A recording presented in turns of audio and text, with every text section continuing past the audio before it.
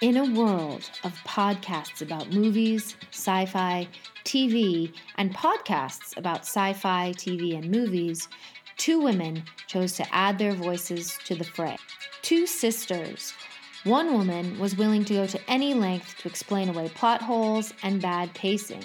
I don't think, first of all, much like the entirety of this film, I don't think we're supposed to ask a lot of questions. The other, though, had no such sympathies. Oh, hate it. I hate it. Together, they joined forces to highlight the good, the bad, and the truly bizarre. This is See You Next Week in Space.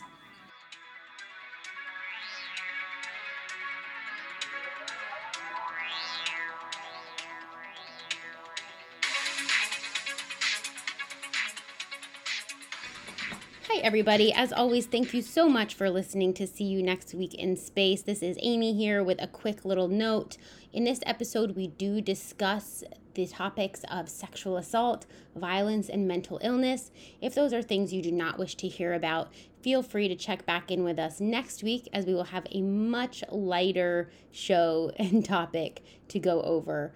With that said, on to the episode. Well, hello everyone, and welcome to See You Next Week in Space. Sarah here, and I'm with my sister and co-host, Amy. And Amy, I think I've got a bit of a doozy of an opening question for you. Yikes. I'm legit scared. And the question is, what do you know about schizophrenia? Oh, shit. That is a doozy, and I feel a little put on the spot because I have not done research. The answer is I don't know much. Well, I guess here's a follow-up then, because I also don't know much, though I do, in all fairness, have the Wikipedia page for schizophrenia opened up. Yeah. I know, like, very pop culture-y stuff, but I think it's more nuanced than, like, what we generally see in media representations of it. And so, tying us to the movie that we've watched for today, do you think that schizophrenia is a virus that is brought on by contact with water? No. Good job. No, I don't. I've never gotten that cue from anything I've seen regarding schizophrenia. But also, if that's something that was alluded to in this movie, I didn't get that. Oh. I mean, now that you say it, I guess I can see that thread, but I was not. Here's the thing about me. I enjoy movies generally on a quite surface level. Sure. So if there's a lot of, and even sometimes like even above the surface, if that makes sense. Like, you don't even want to go as far as the surface would take you. Yeah. Yeah, I'm like floating above it, like just kind of. Oh, like one of those weird, like, you know, when you go to like a pond or a lake in summertime and and if you go swimming and your eyes kind of just come up and there's those weird little bugs that are like... I'm the little bug that like floats above the water. And I'm just like observing, oh, look at that movie. That's kind of weird. So I don't see a lot of like, if we're trying to go deep or if there's a lot of, even if it's not that hidden, let's be real. But like, so I didn't get that from this movie. But I will say pretty confidently, as not a doctor, not a neuroscientist, that schizophrenia is not a virus that is not, what did you say, caused by a virus or is a virus? That it can be caused by a virus and that it's like activated by being near or in contact with water. Yeah, no, because I would say in that case, then we all have I was going to say everyone in the world would have schizophrenia. And what a world that would be if everyone had schizophrenia. Oh my God. Maybe we do. What if we do and we don't know? We wouldn't know. Yeah, none of us would know. Oh my God, I don't want to. Yeah, so... that's a whole. But like, yeah, so I don't think that. I mean, I guess you could say... what I could believe, even if it's not true, which I don't think it is, but what I could be persuaded to believe is that it could be triggered by a virus that has some type of effect on your brain, or something that like eats at your brain in a way that might trigger something like that. Sure. I could sort of believe that, because from what I know of schizophrenia, it does generally lie dormant for a certain period of your life, and then generally, like, I want to say late 20s is when it usually manifests in a lot of people. Yeah. I guess it's different, but so I could potentially believe that a virus could cause some level of it, but not the water part. Yeah, so that is basically what's posited in this film. In terms of, and this is just a very, very surface description from Wikipedia, so it'll be your favorite. When it comes to, so first of all, schizophrenia is very poorly understood.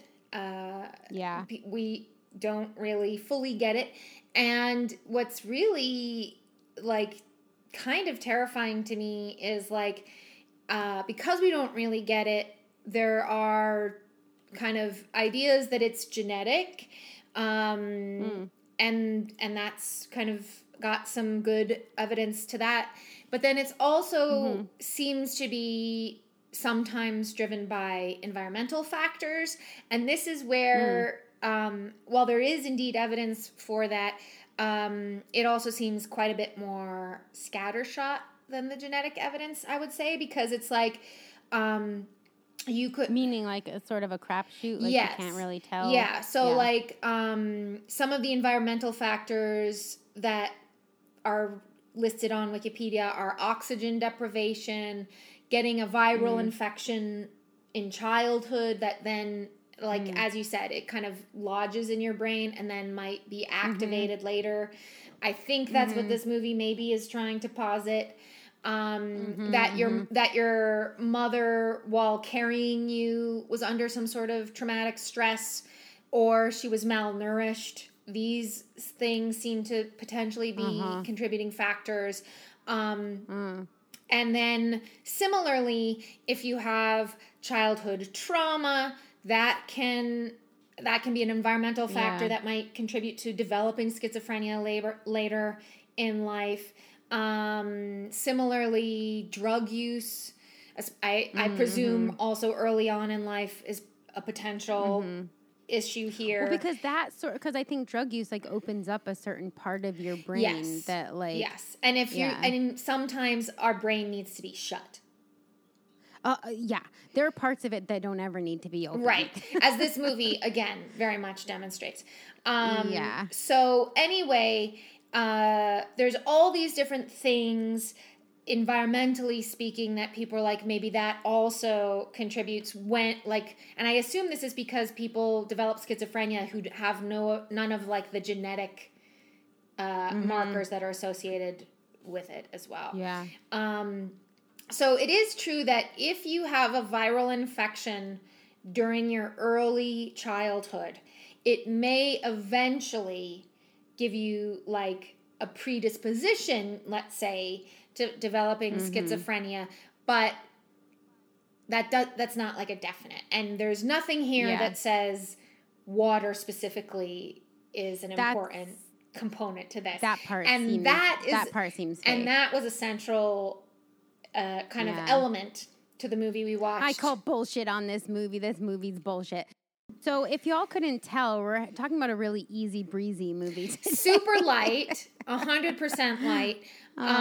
Really watchable, like really a good time. Well, weirdly, I would say it is watchable. But I feel like, but why, why don't... First disagreement, but... That's okay. So why don't you tell us what movie we watched this week, Amy? Yeah. So we watched The Cell. Yep. Which was a movie from the year 2000. Yep. The year 2000. 21 years ago. I don't know why That's wild. Whenever someone says the year 2000, I just think of it like the year 2000. Like, it sounds very ominous. Yeah. Even though It's like gone. it's in the past now and who cares. But I also will say right off the bat, and like I guess I'm an idiot and that's fine, but why was this called The Cell? I didn't get that. I think it's in reference. We can talk about it later if it's. I think it's in reference to those tanks of I hate that. water. So that's it. Remember that water detail. That's important for the film. Why is that big? The cell, like the cell of water? No, because it's like a prison cell. Like that's what I meant. I meant like a prison cell of water. Oh. I don't know why. But that still doesn't make sense. Yeah, I was like, what's the of water part of it? Well, now I it's just a prison pictured cell filled with water. Now I just pictured someone in a black and white striped outfit in a cell where all the bars are made of water, and it's like a Batman villain who like can only that be imprisoned. We should have watched. Water. I could watch that movie. So IMDb lists this as a crime horror sci-fi, Yes. which I will say, at first when I saw that, I saw like where I saw it listed, it said something like horror sci-fi or like thriller or something. I forget. It had some words that were more appealing to me than just sci-fi. Right. So I was hopeful going in. I'll say that. No spoilers, but the hope was dashed. So yeah, that's what we watched. Yes. And so here's the IMDb description, and then I'm gonna read it, and then you give your reaction as if you've not seen the movie. Like, okay, so okay. IMDb description. An FBI agent persuades a social worker who is adept with a new experimental technology, that's the sci-fi part, to enter the mind of a comatose serial killer in order to learn where he has hidden his latest kidnap victim. Reaction? Here's the thing. I love it. Yeah. I thought you would. That sounds great. Like that description, the funny thing, that description sounds great to me. Was that the movie I watched? No. I mean, it also... Like, when I read that description, I was like, that's what was happening? Yes. Like, I didn't get that. I mean, is it the description of the movie? No, it is not. But is it the description of the movie? Yes, it is. It's both. Yeah. Yeah. So, like, if they had gone about this in a more Criminal Minds type of way. Oh, boy. I knew it would be referenced. I would have liked it. Because there were Criminal Minds aspects that I could grab onto and that I liked. Yeah. Ish. But it went off the rails real quick. Yeah, I mean, like I was saying before we started recording, the story, and I say that with like in quotation marks, the story I don't think really was the point. Like the connection, like if you're looking for a good crime procedural movie that's like a hunt for a serial killer, like we'll talk about it. Something else. The connective tissue, like the clues that they find, are like total bullshit. And so it isn't super delivering on the crime aspect for my taste. Same. It definitely is delivering on the horror part, I would say. I don't know if this is a horror movie exactly. There's a lot of dead women in it, so I mean, like, because I love crime procedurals and I love horror, and I didn't feel I got either of the things that I like out of both of those genres. Right. And I don't feel like I got either of them. And I, as a sci-fi person, I'm like, the sci-fi part of this is extremely minimal as well. So what in the F was it? Basically, it was a vehicle for Jennifer Lopez to be like, look at this look I can do. I know. And this look I can do. And that's fine, because she did look great. Like, that's undeniable. Did look great. That was maybe one of my favorite parts of the movie. Yeah. Oh, definitely. Actually, my favorite part was the dog, but we'll talk about that. That fucking thing. No, that... No. I will say, okay, we'll get to it, but his ruse was one of the better kidnapping ruses. I didn't like it. So... I didn't like it either because guess what? It would work on me and I would get kidnapped. Of course it would. So, basically, this movie is loosely based on some stories that predate it. One is the novella He Who Shapes, that was published in 1965 and was written by Roger Zelazny. And then that was basically, I guess the point here is that the director of the movie is this guy, Tarsem Singh.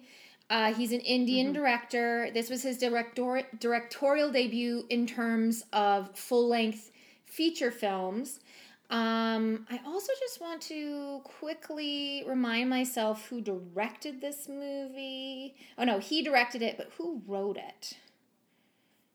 Who wrote this thing? Oh, someone who needs to maybe. Oh, I don't recognize somebody. I don't recognize the name. The name of the writer is Mark Protasevich. I don't know. But anyway, he kind of bases this on some stories that already were around, like this one I just said. Where is it? He Who Shapes, which was about a psychiatrist that goes into the dreams of one of their patients to try and determine kind of like what is going on. And then, so that's kind of like the foundational structure, well, not even structure, but like that's the foundational concept of this movie. And then it was also influenced by a movie called Dreamscape from 1984, that weirdly was in no way like that movie. But let's see, because Dreamscape was about a psychic, and then various things happen there. Maybe we'll watch that someday. Oh God. But so anyway, this was kind of cobbled together between those two things primarily, and then Tarsem Singh. It seemed a little cobbled, I'm not gonna lie. Yeah, I mean, the stories were technically connected, but also who cares? And then I think more interesting to me is, so like while I was watching this, I kept being like, am I just watching a Nine Inch Nails video? Like, it felt like a music happening? video. That's so true. So Tarsem Singh professionally is typically known as Tarsem, and he began his career directing music videos. No wonder they had that weird desert scene. Yes. Specifically, some of the ones that you can see kind of coming into this movie is R.E.M's Losing My Religion video, which is that room, when we get to it, that like kind of room where she finds him with the tub and the splashing water and the one window and the like light bulb that's just a nude light bulb kind of hanging down. That's from that video. Then as well, he was influenced by the music videos made by a different guy called Mark Romanek, which specifically is Nine Inch Nails' Closer and The Perfect Drug. And I was like, I knew it. I knew it looks I mean, like I can't specifically picture those videos, but yeah. It's very like, well, even like the makeup. Yes. Yeah. But like the Nine Inch Nails videos, that would have been the Nine Inch Nails, from like the mid to late 90s. And it was like, we're filming it so it looks old-timey. So it's all kind of like sepia tone. Yeah. And then we're going to film an image of like a table with a pig's head on it rotting with a bunch of flies. Yeah. Like that kind of thing. And then also there will be a half-naked woman in the background. Yeah. Like that kind of stuff. Yep. But she'll be wearing a gimp mask on her head. Ugh, yeah, all of it. I hate all of it, by the way. But anyway, the point was I felt so vindicated when I saw that, because like, why do I keep feeling like I'm watching these videos? And that's the deal. So in terms of the response when this movie came out, most people, and I would now include myself in this, really liked the visuals or were impressed by the visuals or thought they like, and I do think, like, even though the visuals are disturbing in many ways, they look really cool. Like, this movie looks cool, especially like the mind sequences. Yeah. And people particularly thought Vincent D'Onofrio's performance was apparently quite good, like scary, you know, but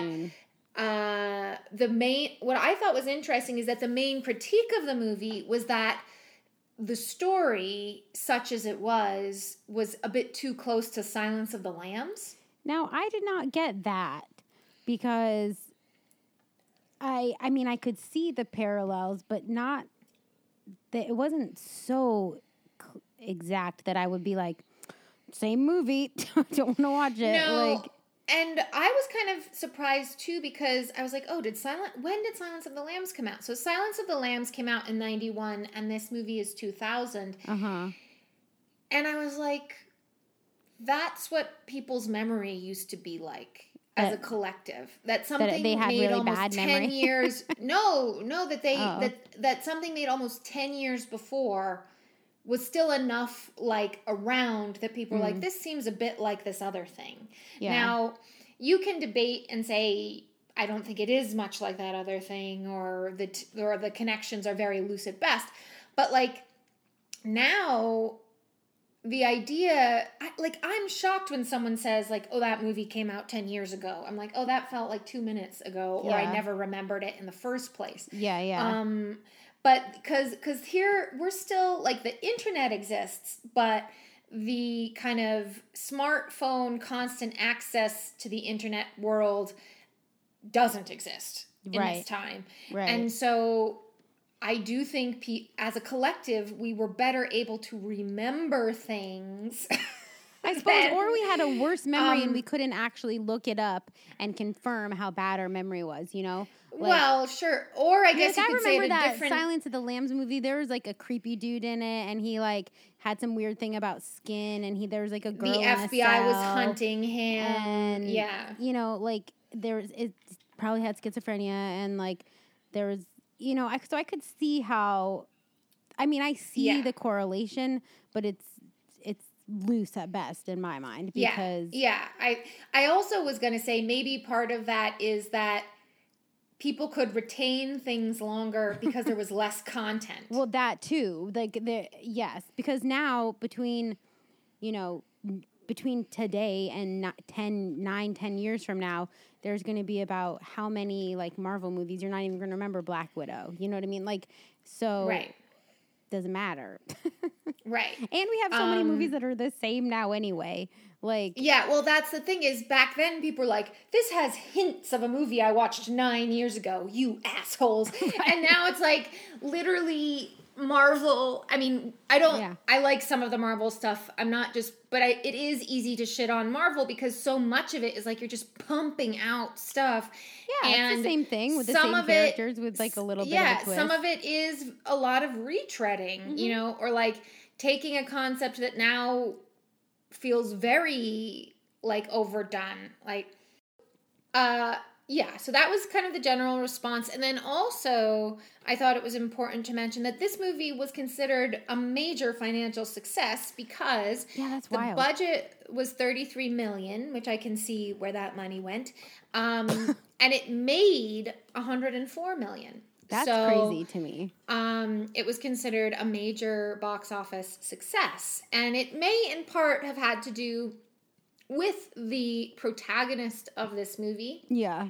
Jennifer Lopez, who was 31 when it was released. And I have recently been listening to podcasts and other things that reminded me that in 2000, J-Lo was becoming J-Lo. Like she was right at cresting at her new level of fame and stardom because like her first album had just come out like 2 years before, and so it was like Waiting for Tonight and all that stuff. Oh, that was on her first album. Oh, yeah. Yeah. So all of that had just been happening for her. And so I have to assume, and this isn't meant to sound like taking the movie down a peg or J-Lo a peg, because I actually really like her and I thought she was perfectly fine in this movie. Like, I think she was a draw.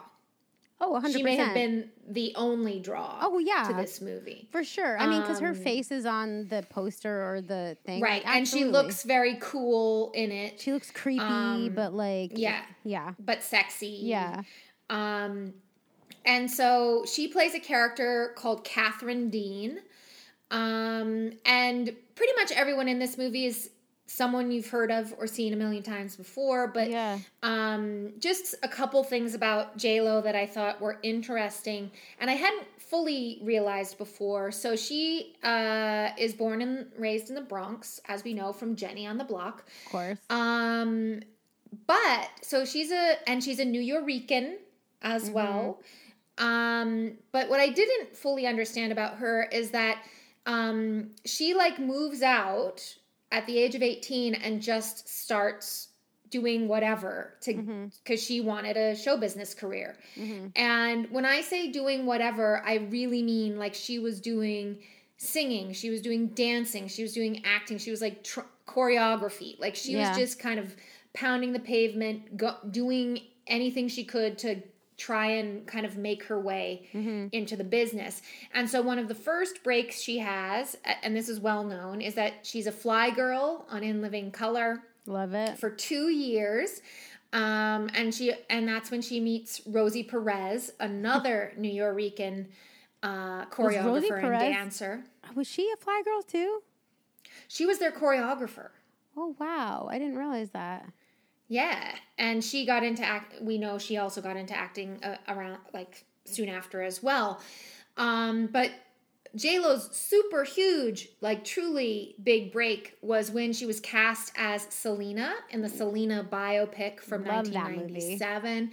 That movie is fucking great. And by the way, you know what I discovered this week is a podcast called Anything for Selena, and it is so good. Whoa, it sounds a little creepy. Is it run by the lady who killed her? No. It's just about it's by this Mexican American woman who who actually I think is exactly your age from some of the things she said.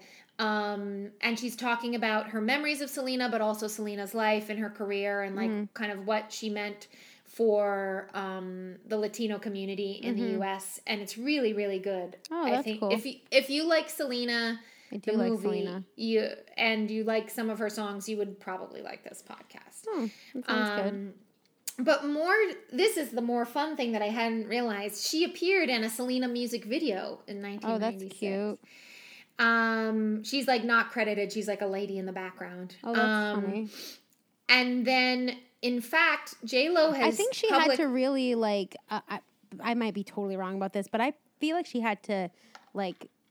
Because she wasn't so big yet at this time, I think she did have to really fight for that role. And, like... Yeah, no, it was one... So, in this... I learned this in this podcast. The casting call for Selena was the biggest general casting call that there had been for a movie since Scarlett O'Hara. Wow, I believe that. That's and it was crazy. Like tens of thousands of women. Yeah, I believe that. And it eventually winnowed down to her. It was a very big deal to get it. And part of why she got it, and we do not have the time to go down this rabbit hole, was that her body looked like Selena's body. And that was an important thing. And she could do the dancing and whatever. She famously doesn't sing in that movie. Yeah, well, of course they used. I've heard people be surprised about that, and I'm like, bitch, what?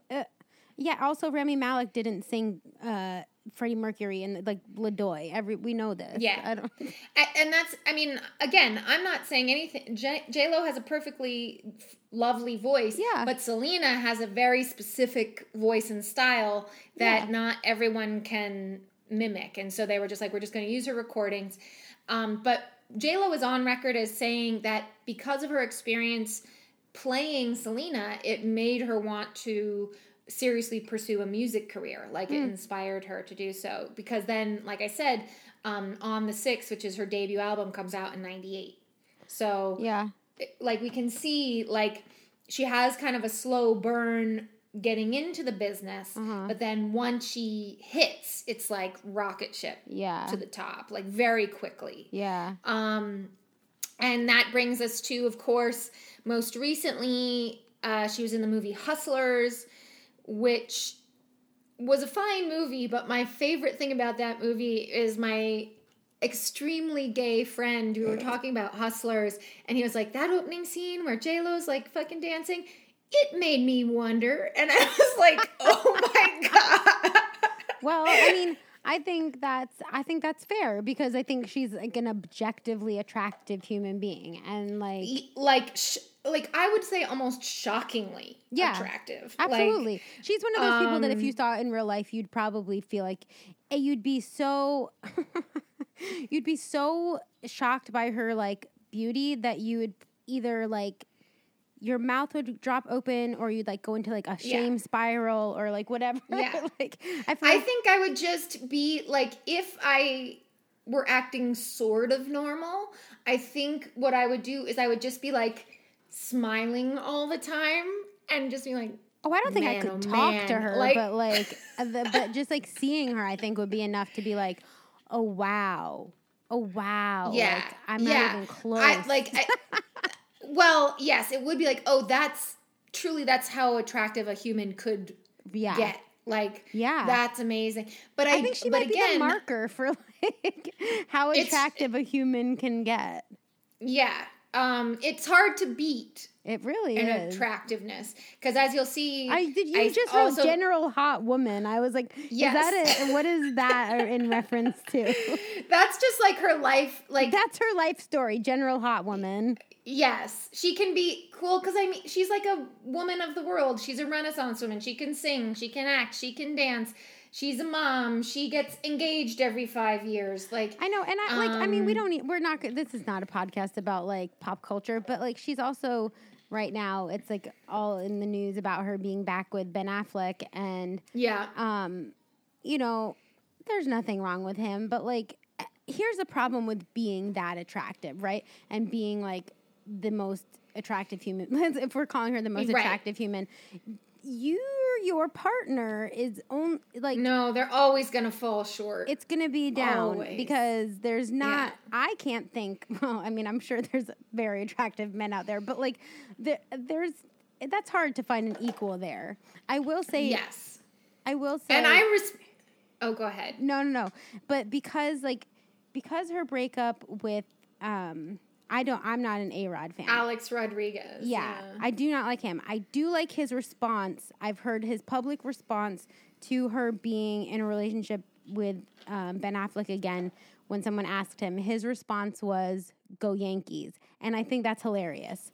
Because he's a Red Sox boy. Yeah, because he knows Ben Affleck is a Red Sox fan. Anyway, but yes. Yeah.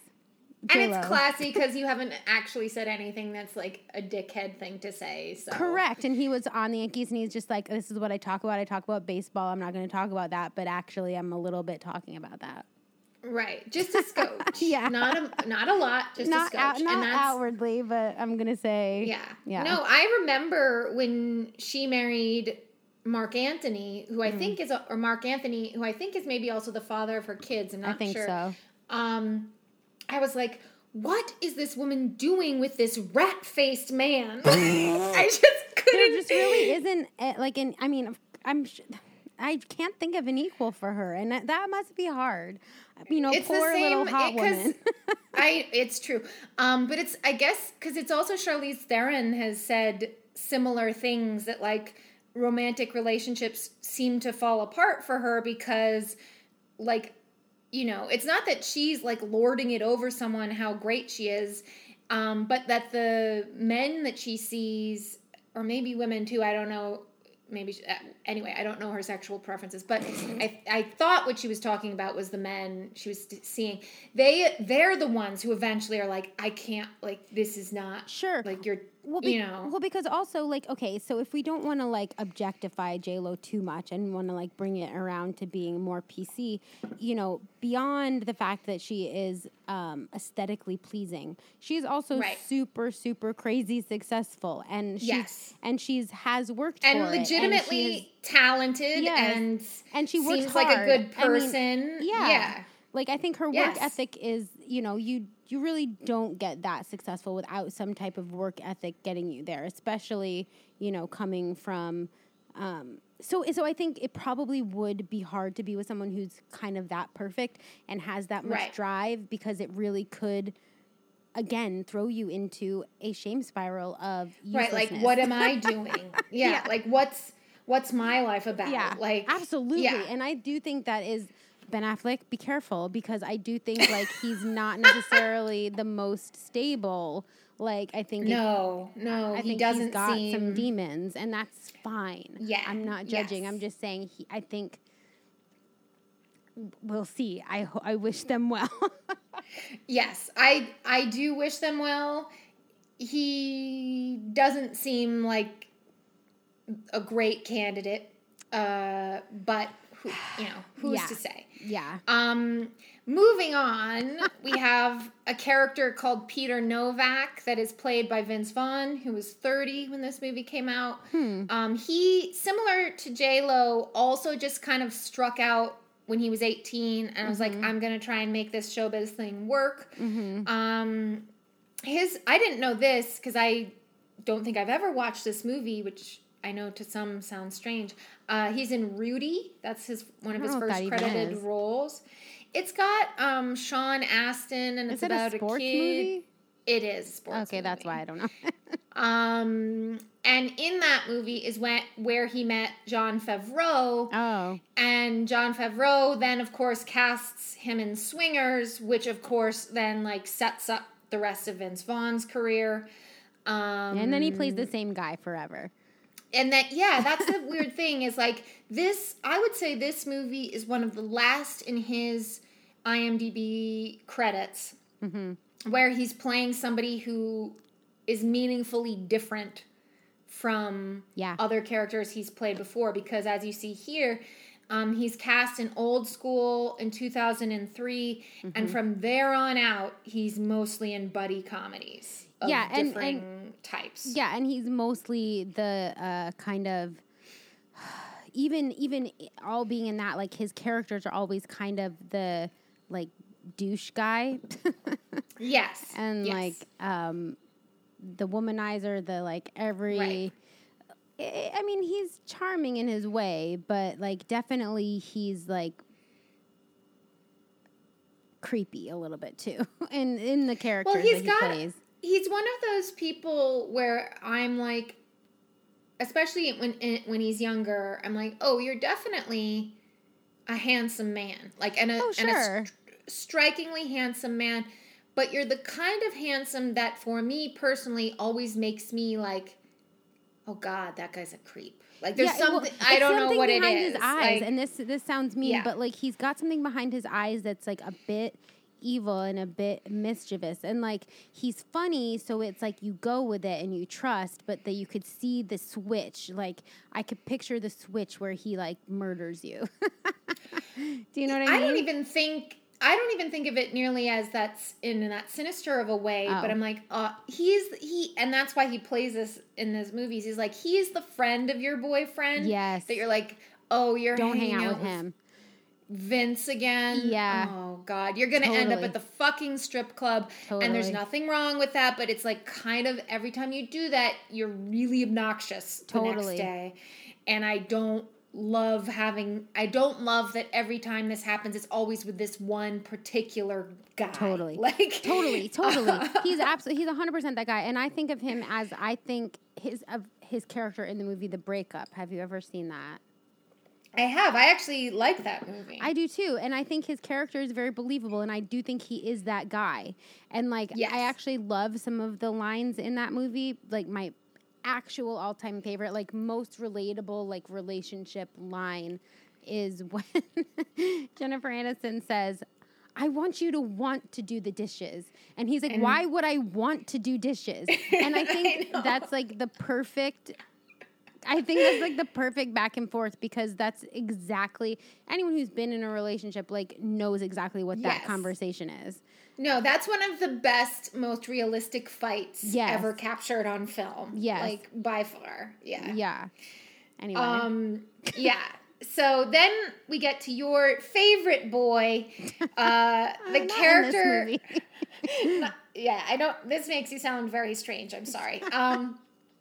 The character is called Carl Starger, and that's played by Vincent D'Onofrio, who was 41 when this. He's older than I realized. He looked pretty good, I'll say. Like, he looked very young to me in this. In my notes, at one point, I was like, "Skinny VD." Wow. Yeah. And now I'm very curious when, did you write it in here? Men in Black is 97. Oh, weird. Yeah. Yeah. So, okay. I also just thought this was really funny. His IMDb bio says, in his career, D'Onofrio's various film characters have included a priest, a bisexual former porn star, a hijacker, a serial killer, Orson Welles, a space alien, a 1960s radical leader, a Pulp Fiction writer, an ingenious police investigator, and Stuart Smalley's dopehead brother. Like, I mean, he's got range. That is range. And I think so I do like him. Here's the deal. I do like him. As an actor, I think he's great. Yes. This movie, and he's creepy as hell. But, like, that is some range. What you just read there, like, that is, there's a lot. And what's fun to me, what I would add to that is, and because, like, a lot of when you see about Vincent D'Onofrio, you see it's like actor gets thrown around quite a bit. Because he also studied at, like, now I can't remember which of the acting schools, but he's in one of those ones that's like, what's, like, the different, like, method acting and all those ones. Oh, sure. Like Stella Adler or something. Yes, that nonsense. Okay, so shots fired. So he's, like, listed as that. He's done, and he is. But what I think is kind of especially a mark of a good actor is, like, he's done all these things and he's kind of disappeared into the roles of all of them. Like, he plays them convincingly. But every time you're like, that's Vincent D'Onofrio. Like, he's got a style. He's got a thing that he does. There's something that always is like him that comes to the role as well. And it's not just like, oh, he's a really big dude, or, like, you know, because he is huge. Like, he is a large man. He's tall. Oh, he studied method acting at the Stanislavski. Oh my God, I can't speak. Stanislavski. I couldn't remember which one. Yeah. But so, and that I think is, like, a good sign. Like, you can disappear into the role, but also, like, when you do something, it's like, that's a Vincent D'Onofrio take. Exactly. This, you know, like the Edgar suit. Like, I will go on about it forever. Like, that is a very specific character, and clearly it's not even human, but somehow he, like, brings, like, it's also very him at the same time, but it's also very... Because there was a moment in this where he was, like, doing the voice of Edgar, I felt, and that was, like, and that really brought it back to me. It's that voice, you know? Yeah, it is like, because it's like, it's very guttural. It's like that, I'll put my hands on my... I can't stop doing that. Like, when I hear that, like, I hear that in my, like, head all the time. You gotta have your throat, like, gain 40 pounds. You gotta get that, like, fat guy voice, where, because your vocal cords are, like, pushed by the fat around your neck somehow. Yeah. He had that going on, and there was a bit of that in this movie. But yeah, I was surprised as well, because first of all, I hadn't realized that he had been around for as long as he had. Because his first kind of breakout role was as Private Pyle in Full Metal Jacket in 1987. And I know I've seen that movie, and when I saw that, I was like, oh yeah, now I do remember him in that. Adventures in Babysitting. I feel like I just watched that. I'm trying to remember. He's the one that the little girl thinks is Thor. Oh, I don't remember that. It's very he looks really handsome in that. And and for all that maybe Vincent I do D'Onofrio, remember that, and I remember looking it up and being like, whoa, that's him. yeah, because he's got blonde hair in it. Oh, weird. Yeah, long blonde hair, like he has in this movie. Oh, I guess he does have that in this movie, but it's still. It's weird, no, because it's funny because when I remembered that he was in that movie, because I rewatched Adventures in Babysitting sometime in the back, and then I recognized him. Yeah. And I was like, oh, because that's the other thing. Much as I like Vincent D'Onofrio and think he's a good actor, I don't often think of him as handsome in any of the roles that he does. Yeah, he's not like a sex pot per se. And in Adventures in Babysitting, he is portrayed as this like handsome, buff Thor type, which is pretty funny. And then he's in Men in Black in 1997. And Classic. for some reason, I thought that was his breakout role, but it I wasn't did too. at all. I definitely did too. But I mean, that was around. probably the first thing we saw him in. Besides, Yeah, I mean, that's right, Adventures in that's Babysitting, right. we wouldn't have necessarily known. We didn't, yeah, we wouldn't have paid attention. Or yeah, so he's in that in 1997. Then he's in this movie 2001 to 2011. He's on Criminal Intent, where that's where we get the kind of true D'Onofrio of it all. And then most recently, and I bet he'll be great in this. He's in that. There's a new movie called Eyes of Tammy Faye, where he plays Jerry Falwell, and I bet he'd be good in that as well. Whoa. Yeah, the movie actually, that I'm kind of mildly interested in seeing. Now, the other two people that are sort of important to the story, and only just sort of, are the lab people that work with Catherine, aka J-Lo, and that's a character called Henry West and a character called Dr. Miriam Kent. Both of these people, so Henry West is played by Dylan Baker, and Dr. Miriam Kent is played by Marianne Jean-Baptiste. You have seen both of these people in 1,000 things. Yeah. You would recognize them pretty much immediately. Yeah. And that's mainly because both of them are very established kind of character actors. Yeah. Although I will say, so Dylan Baker is much more in the character actor realm, but Marianne Jean-Baptiste, her main claim to fame that I knew her from is she played the character Vivian Johnson on Without a Trace. And she was very good in that. But I thought what was especially interesting about her is her big breakout role was in a movie called Secrets and Lies from 1996. And she was nominated for an Oscar for her work in that. And she was the first Black British woman to ever be nominated for an Oscar. So, oh, wow. That's her claim to fame. That's pretty cool. Yeah. So let's now turn to this movie that you did not care for very much, it seems like. I did not. So, opening scene.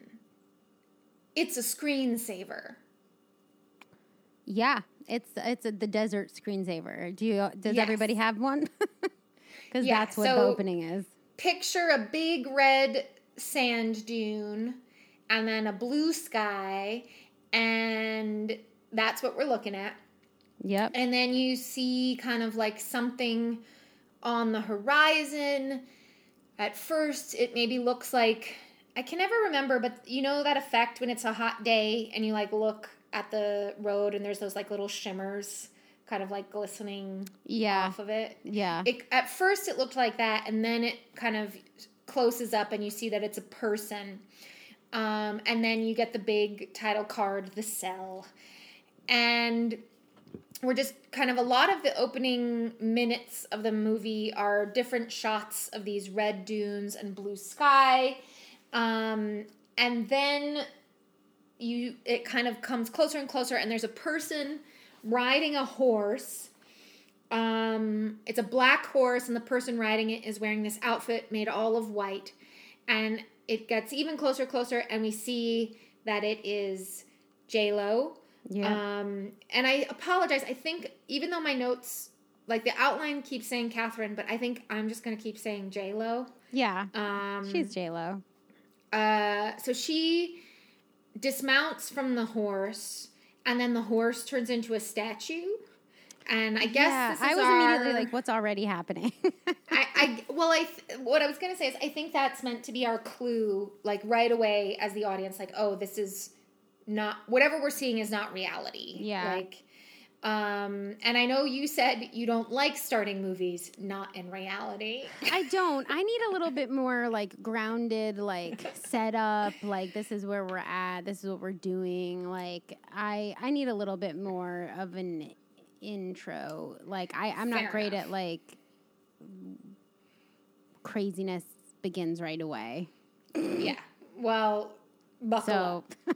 So yeah, this is a doozy. Buckle up, Buttercup, because that's all this movie Yeah. delivers. So she, and then we see her, because this is also the credits. So like credits are going, we're seeing her on the desert. And as you said, like a lot of this is about showing J-Lo in very cool looks. I think in this one she's wearing like this all white outfit that had some feathers that I enjoyed. Yeah, this is it's got like a feathery collar that I enjoyed. Yep. Very like Vogue photo shoot looks, like kind of edgy and intense. Totally. And they would have done the photo shoot in that desert. So yeah, for sure. And then she like comes upon this little boy in the middle of the desert. yep.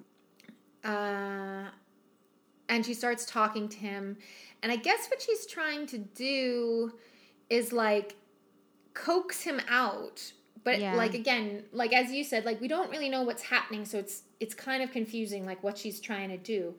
And then the kid says he can't leave because, and this is where I had to turn this way up because I was like, what is this name? The kid says like Mokalok is not letting, I think. I honestly don't know. I watched it many times and couldn't figure it out. Because what I thought was happening here was that because I knew this whole going into the mind thing.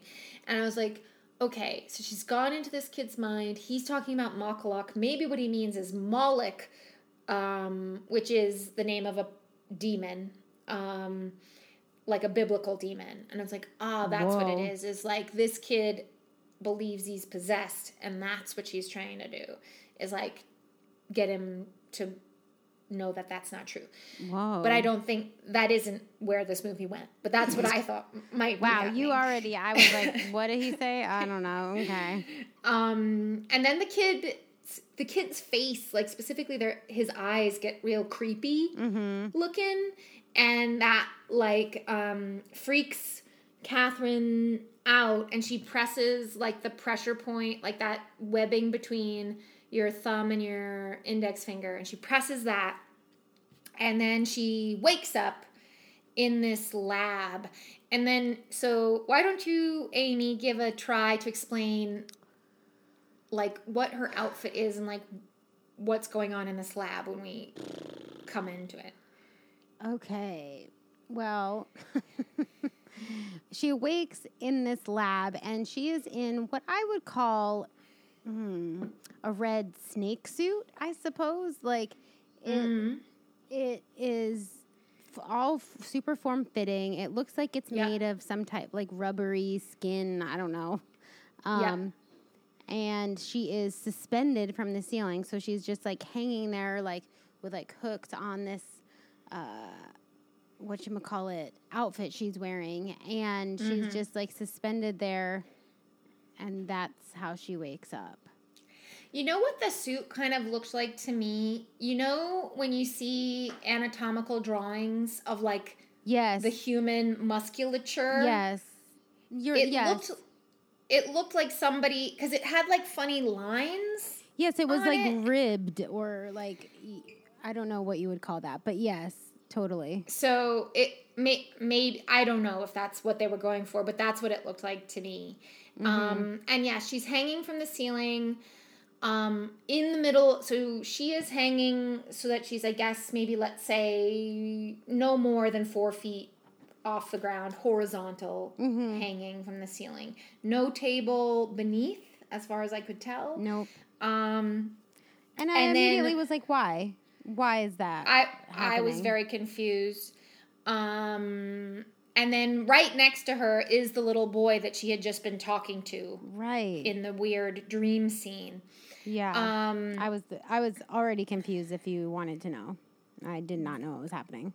I mean, I was just like, I don't know where this is going, but I guess we'll find out.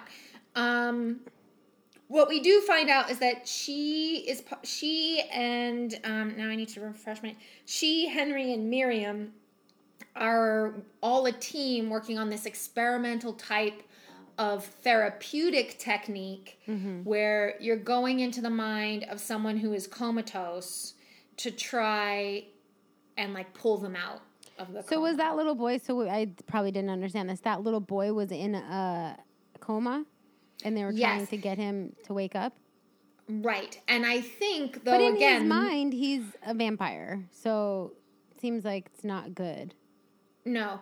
And and again, this is not made 100% clear in the movie. And by that, I mean, it's not even 48% clear. But I think that the type of coma that this little boy is in is the same as the type of coma that Carl is in.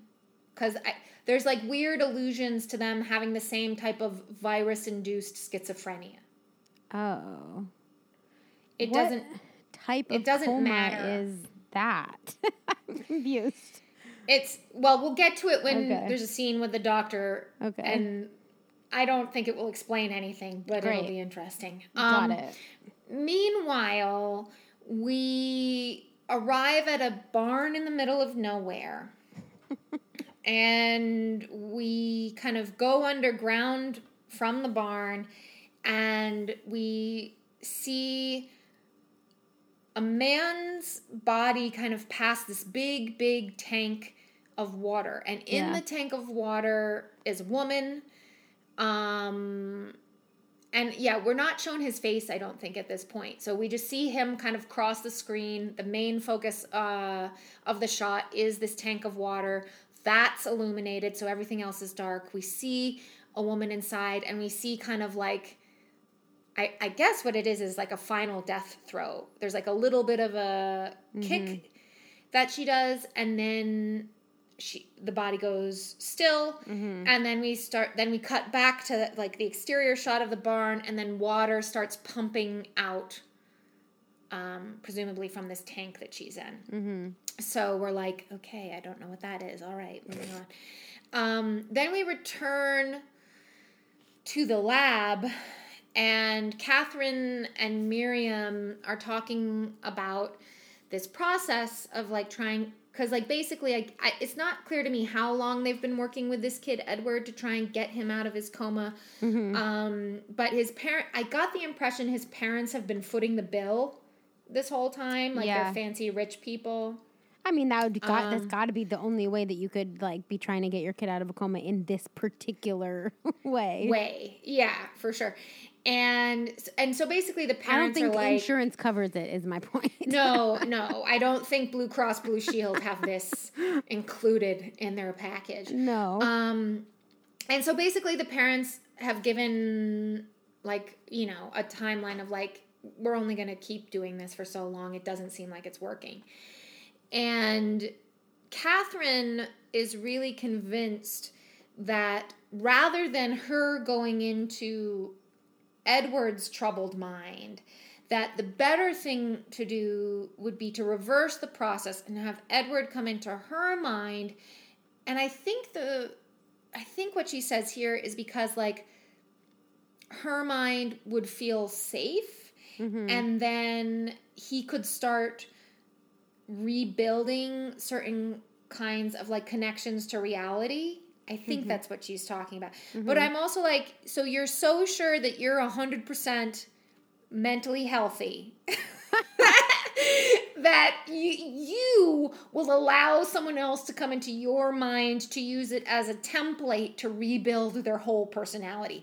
Yeah, wow, that's pretty like lady. Yeah, that's true. I didn't quite follow that line of thought, but that's a big thing to say. Like, and it's quite presumptuous. Right. Yeah. I was like, okay, but then like if someone was like, if you would like to see the picture of mental health, please enter my brain. Indeed. Yeah. But what I did like is that then Miriam counters, not with that, which I think is maybe where I would go. She's like, well, I guess that could work, but the problem is that Edward can't consent to you doing that. Which I thought was like, wow, year 2000. Yeah, like, okay. Talk about what consent. are you? Wowie zowie. You know, like, it just seemed so wild. But basically, because Miriam's saying, like, he's in a coma, and even the thing that you're like, even if you were to go into his mind first and say, hey, I want to reverse this process and bring you into my mind, that's not really consent. Yeah. You know, like, because he's so mentally compromised that, like, basically we can't ask him, you know? Yeah. So I was like, wow, interesting. And I'm like, this could be an interesting movie, but I guess we're not doing that. We didn't so go let's that move direction. So then we're brought back to the world of serial killer Carl. We're in a basement. And just really quick, like, at this point, I had no clue what the correlation between, and I know we haven't totally, like, gotten there, but I was very confused as to the correlation of these two stories. Right. There isn't one. Got it. As yet. I know as these yet are there just isn't, but even, like, when it does connect, I still was like, how did this connect? Yeah. So we're in a basement. The man who we saw moments ago walking through this tank room is now lifting the dead woman out of a bath that, to me, looked like a milk bath. Yeah, I sort of thought she was an alien. I had a minute where I was like, well, this is sci-fi, so is this an alien? Like, was that crazy? Because she looked, like, totally weird.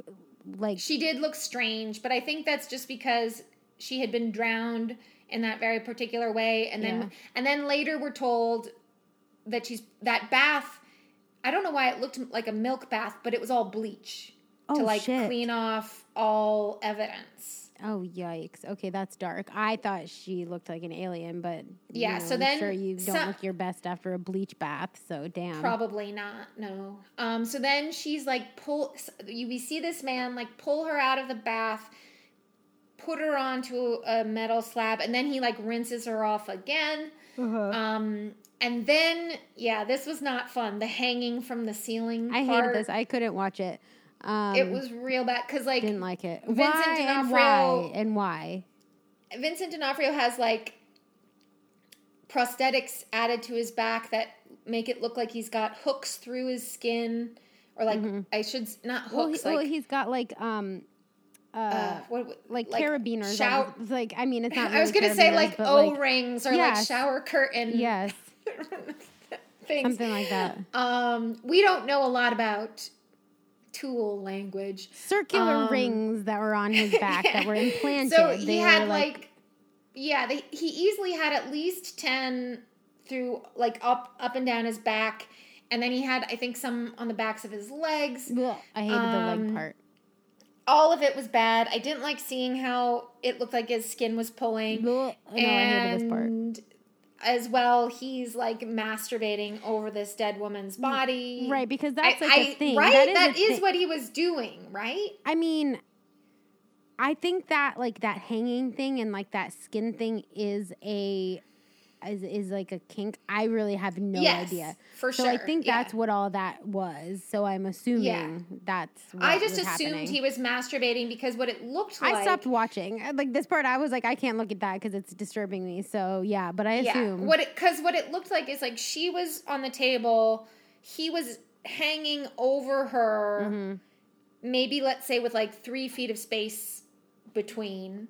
Ick. And then there were sounds playing that I think were... Because he also was recording them in the tank. So I think he was playing recordings of her screaming for help. Oh, gross. And was masturbating. Like... He needs help. It's not good. It's not good. Whatever was happening wasn't pleasant. Then, of course, the FBI finds her body. It's been ditched under a bridge. And this is where we're introduced to Vince Vaughn's character, Peter. He is like the head of this investigation. And also the actor from Breaking Bad who plays Hank. Oh, is that the older guy? Yeah. And then there's also the guy who plays the dad on Medium. He's one of the FBI guys. He's Vince Vaughn's partner in this. Oh. I don't watch that show Medium, but I recognized him immediately. I was like, that's the dad from Medium. And then the kid the one who plays like young Carl, I believe he played a kid on Lizzie McGuire. Oh, wow. This was just a star-studded cast from top to bottom. So they should have done a better job because it really is not the actor's fault. No. I mean, there isn't much story to act with, so I don't, So they find the woman. Peter says, get going on, like, the coroner's report. Mm-hmm. Meanwhile, and I think this is maybe the first time we actually... Oh, no. I think we see Carl's face in the previous scene. But so now we fully see Carl, and he's stalking a new victim, like in a park or somewhere. And then he's like sitting in his truck watching this woman. And then he has like an episode is all I can say. I don't totally get what's going on. And then he takes a pill and then everything's fine. And this is going to be important for later. The pill is going to be important for later? This episode and pill taking thing is going to be important for later. So then we cut back to the FBI, and it's revealed that in the analysis of this woman's body, they found a dog hair. Mm-hmm. And what's important about this dog hair, Amy? Because this is like a big break in the case. Yeah, I think I maybe didn't catch this part, but I knew the dog hair part, but they realized that it belongs to an albino dog. And actually, I have questions about that in terms of what this dog actually being albino, the dog actor. But that is their big clue. And we do see in that previous scene of the creepiness and Vincent D'Onofrio, we see his it's like a white husky dog. Yeah. And it has blue eyes. And so I am not convinced that's an albino dog, but whatever. No, I don't think the dog actor... I don't think that was an albino. Don't dog. Albino animals have red eyes? Anyway, whatever. I thought so. Because that's like when you get like a white rabbit. Yeah, and it has red eyes. Yeah. That's albino. I'm just going to Google albino dog to see. Yeah, I'm not sure if even is it a thing. What happens. Like, anyway. It appears to be a thing. And intriguingly, what it looks like is that when it comes to albino dogs, they have blue eyes. Okay, well then this is accurate because this dog has so maybe that dog actor is an albino. Possibly, or they could have. Do you think they would have put a contact, or they could have color corrected a lot of? No, I actually am now seeing a picture of a white husky. White huskies are considered albino, but they don't always all have blue eyes because sometimes they still have the brown and the blue. Right. Well, anyway this dog is an albino, so that was their big clue. And we saw that dog in previous scenes. The shot with Vincent D'Onofrio, and it was barking and blah-de-da. I think even when we were going to the barn, we saw it because it was like a truck pulling into the barn, and there was a dog. And I liked the dog right away. You had different feelings about the dog. I knew that dog was bad news from day one because it's the dog wasn't bad news. The dog was trained. Hey, everybody, it's not the dog's fault. Hashtag not all dogs. Hashtag not all dogs. Hashtag it's the owner's fault. But I will say, so the next scene is this parking garage, and we see a woman, like, parking garages, guys also don't go into parking garages alone at night. No. And never one that's got in a basement, like a subterranean parking garage. And never have your car be like alone by itself. No. Anyway, so she goes into there. She's like kind of looking around like she's nervous or she's heard something or whatever, and nothing happens. She gets in her car. There's nobody in the back seat, which is like what I thought was going to happen. And something even worse happens. Something way worse happens. But what this guy? I mean, brilliant. I will say on the part of Vincent D'Onofrio's schizophrenia brain, brilliant. So she gets in her car and she like starts to back up just a touch, and I don't know if the dog starts crying, but she hears something and she looks in her rearview mirror and it looks like she's hit a dog. So she like gets out of her car, and it's this white dog. So we know right away, like, this is not going to be good. The dog is pretending like it's hurt. So she's like, oh no, I'm so sorry. And I can't remember, like she notices something where like she wouldn't have actually hit the dog. So she realizes like she couldn't have hit it. And as she's realizing that, it was like a brick or something put under her tires. I don't know. And as she's realizing that, she gets attacked, and Carl gets her. Yeah. No, it was an ingenious so good. way. It's way better than like A Stranger with Candy or like all the other all types the fake of ways. Things that people say happen. Yeah. No, and I knew immediately because as I told you in my text, this dog is a dog equivalent of a Child of the Corn. It was I don't think, but again, I did not like looking at it. I didn't get a good vibe off of this dog. Yeah, but the dogs, here's the thing. There's an episode of Criminal Minds where a crazy... Of course there is. where a crazy man gets his son to lure people to their house by being a kid and being like, I'm lost, and then like brings the people to his dad, they get murdered, whatever. So I wouldn't blame the kid in that situation. Like, the kid doesn't know he's being taught. So the dog, same thing, is being taught. And P.S., his owner's really scary and maybe beats him and is like, if you don't pretend to be hurt behind this car, I'm going to beat you. I don't know. Yeah, no, I understand, but this dog creeped me out. This wasn't like this dog actor is very talented. The dog actor is great. I just was like, I don't like this. So that is transpiring. Then, while they're at the house of the latest abducted woman, Peter's partner, who I thought this was really funny, the name of this character is Gordon Ramsay.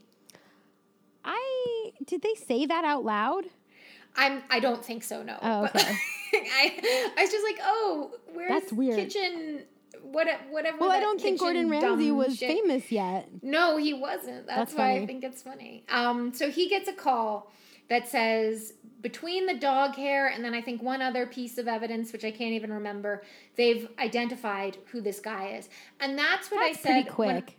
That's what I said up top. Like, the crime part of this is very unsatisfying. Yeah. Because it's literally like one dog hair, and then I think it was something about maybe the truck that he drove. Yeah, you're right, because in the very next scene, they're like at his house, like with SWAT. Yes. Yeah, you're right. And I was just like, I mean, and I know that that's a very quick connection because the point of this movie is not about catching Carl. The point is the getting into Fixing his mind. Him. Yeah. So I know so that's what, like, I think this is maybe the first 30 minutes of movie is very, like, frenetic, like, trying to get to the main point of the story. Yeah. So then we arrive at Carl's home. As you said, SWAT has descended. Everyone's, like, assembling around his house. Meanwhile, Carl is inside. He's in the tub. And what I thought was funny about this shot where he's in the tub is, like, Vincent D'Onofrio is so tall that, like, he didn't fit in that tub. How tall is he? Does it say, like, it probably says oh wait, hold on. I was just looking at his Wikipedia and it'll probably say he is why does it not say here? I mean, IMDb will say it, I think. It will say it somewhere on here usually. Anyway, whatever. But so I didn't realize he was tall. He is like very tall. Oh, that's funny. Let me see. I think usually IMDb tells. Usually Wikipedia does too. That's weird. a person is. Oh, come on, just tell me about this guy. Let's just see. How tall is Vincent? There we go. 6'4". Oh, wow, that is really tall. Yeah, so, I mean, it's funny because, like, also, like, as people are getting bigger, 6'4" isn't as big as it once was. That's pretty tall, though. But it's still a very tall man. Yeah. It's fully, well, it's like 11 inches taller than me. Yeah. So. Like 6 feet. There's like a big difference between 6 feet and 6'4", I think. Yeah. Even though it's only 4 inches and it will always only be 4 inches, there's a very different. Yeah. Like 6 feet is just kind of like that's almost just average male height in many places. Yeah, although I have heard a thing where it says if somebody said, like, for men, if somebody says they're 6 feet, they're 5'11". If they say they're 6'1", they're actually 6 feet. 6 feet, yeah. But anyway, in this tub, I was, like, laughing. I was like, he's too big for that tub. Like, his legs are, like, hanging out in a funny way. But while he's in the tub, he starts having another one of these episodes that I don't know what these episodes are. Maybe they're like little seizures. I don't know. But now the problem is that the pill bottle that he has kind of always in reach, it's empty. Uh-oh. And so then it shows him kind of like lurching around the house looking for more pills. And in the meantime, while that's all transpiring, outside the house, the FBI is like making a plan for how they're going to like bust into his home. Mm-hmm.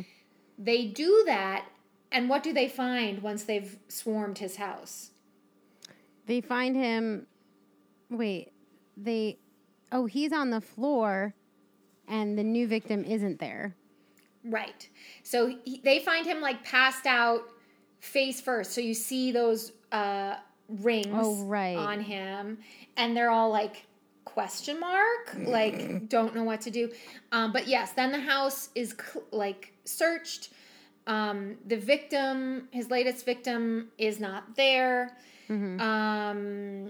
They find a bunch of extremely creepy dolls in the basement, as you would expect. And then as well, there's like Vince Vaughn sees like a unique symbol. There's like, so what we know as the audience is that this basement is where he did that cleaning process of the body. Yeah. They don't know that. The FBI doesn't know that yet because you see like the shower heads where he had cleaned her off and all this stuff. So he finds this table that is where the previous victim had been lying. And he sees a symbol on it, and he's like, okay, fine. And immediately I was like, ugh, that symbol is going to be a clue. Gross. Gross. I wasn't super even lame. Already at this point, I was like, I don't know what the fuck is happening. So well, because again, like for the crime bit of this, I was like, what? This is so obvious. Like, this is going to be a clue. Now, passed out Carl is put into an ambulance, and I think Peter says something like, I only want this one particular doctor to look at him. Like, and I think the implication is like, we want to make sure he's not faking or something. You know, I don't totally get it. But so then we get to the hospital, and this doctor that Vince Vaughn has identified is talking to the team.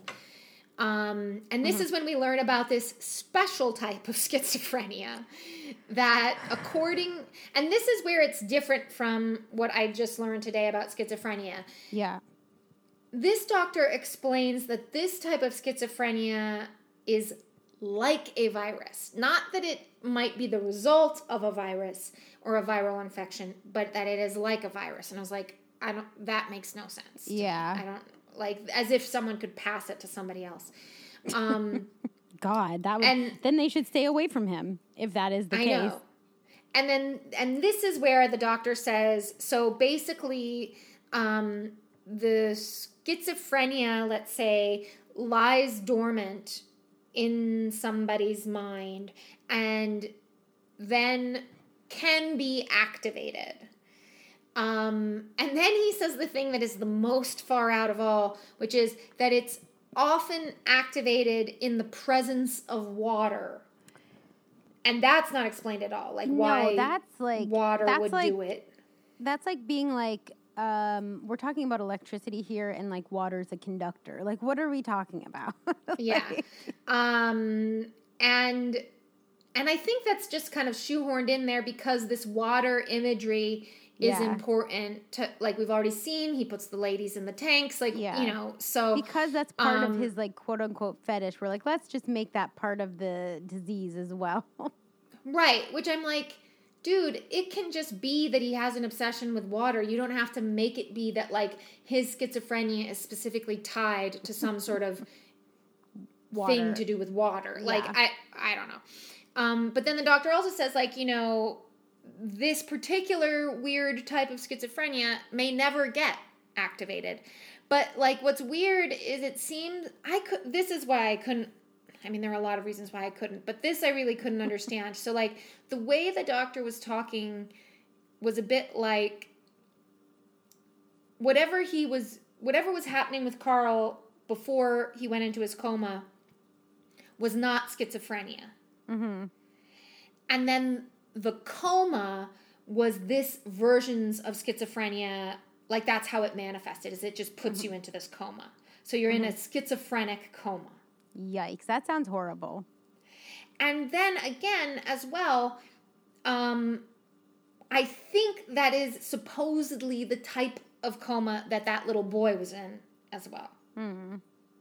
Not totally sure, but I think that's the case. So basically what the doctor says is, like, this particular condition, once someone goes into the coma, they're never coming out. That's how this works. Yikes. And boy, oh boy, this fake version of schizophrenia sounds bad. Yeah. I don't want to get that. I'm going to stay away from water. Actual schizophrenia sounds like a condition I don't want, but, like, this one sounds really off the rails. Yeah. Really subpar schizophrenia, 1 star.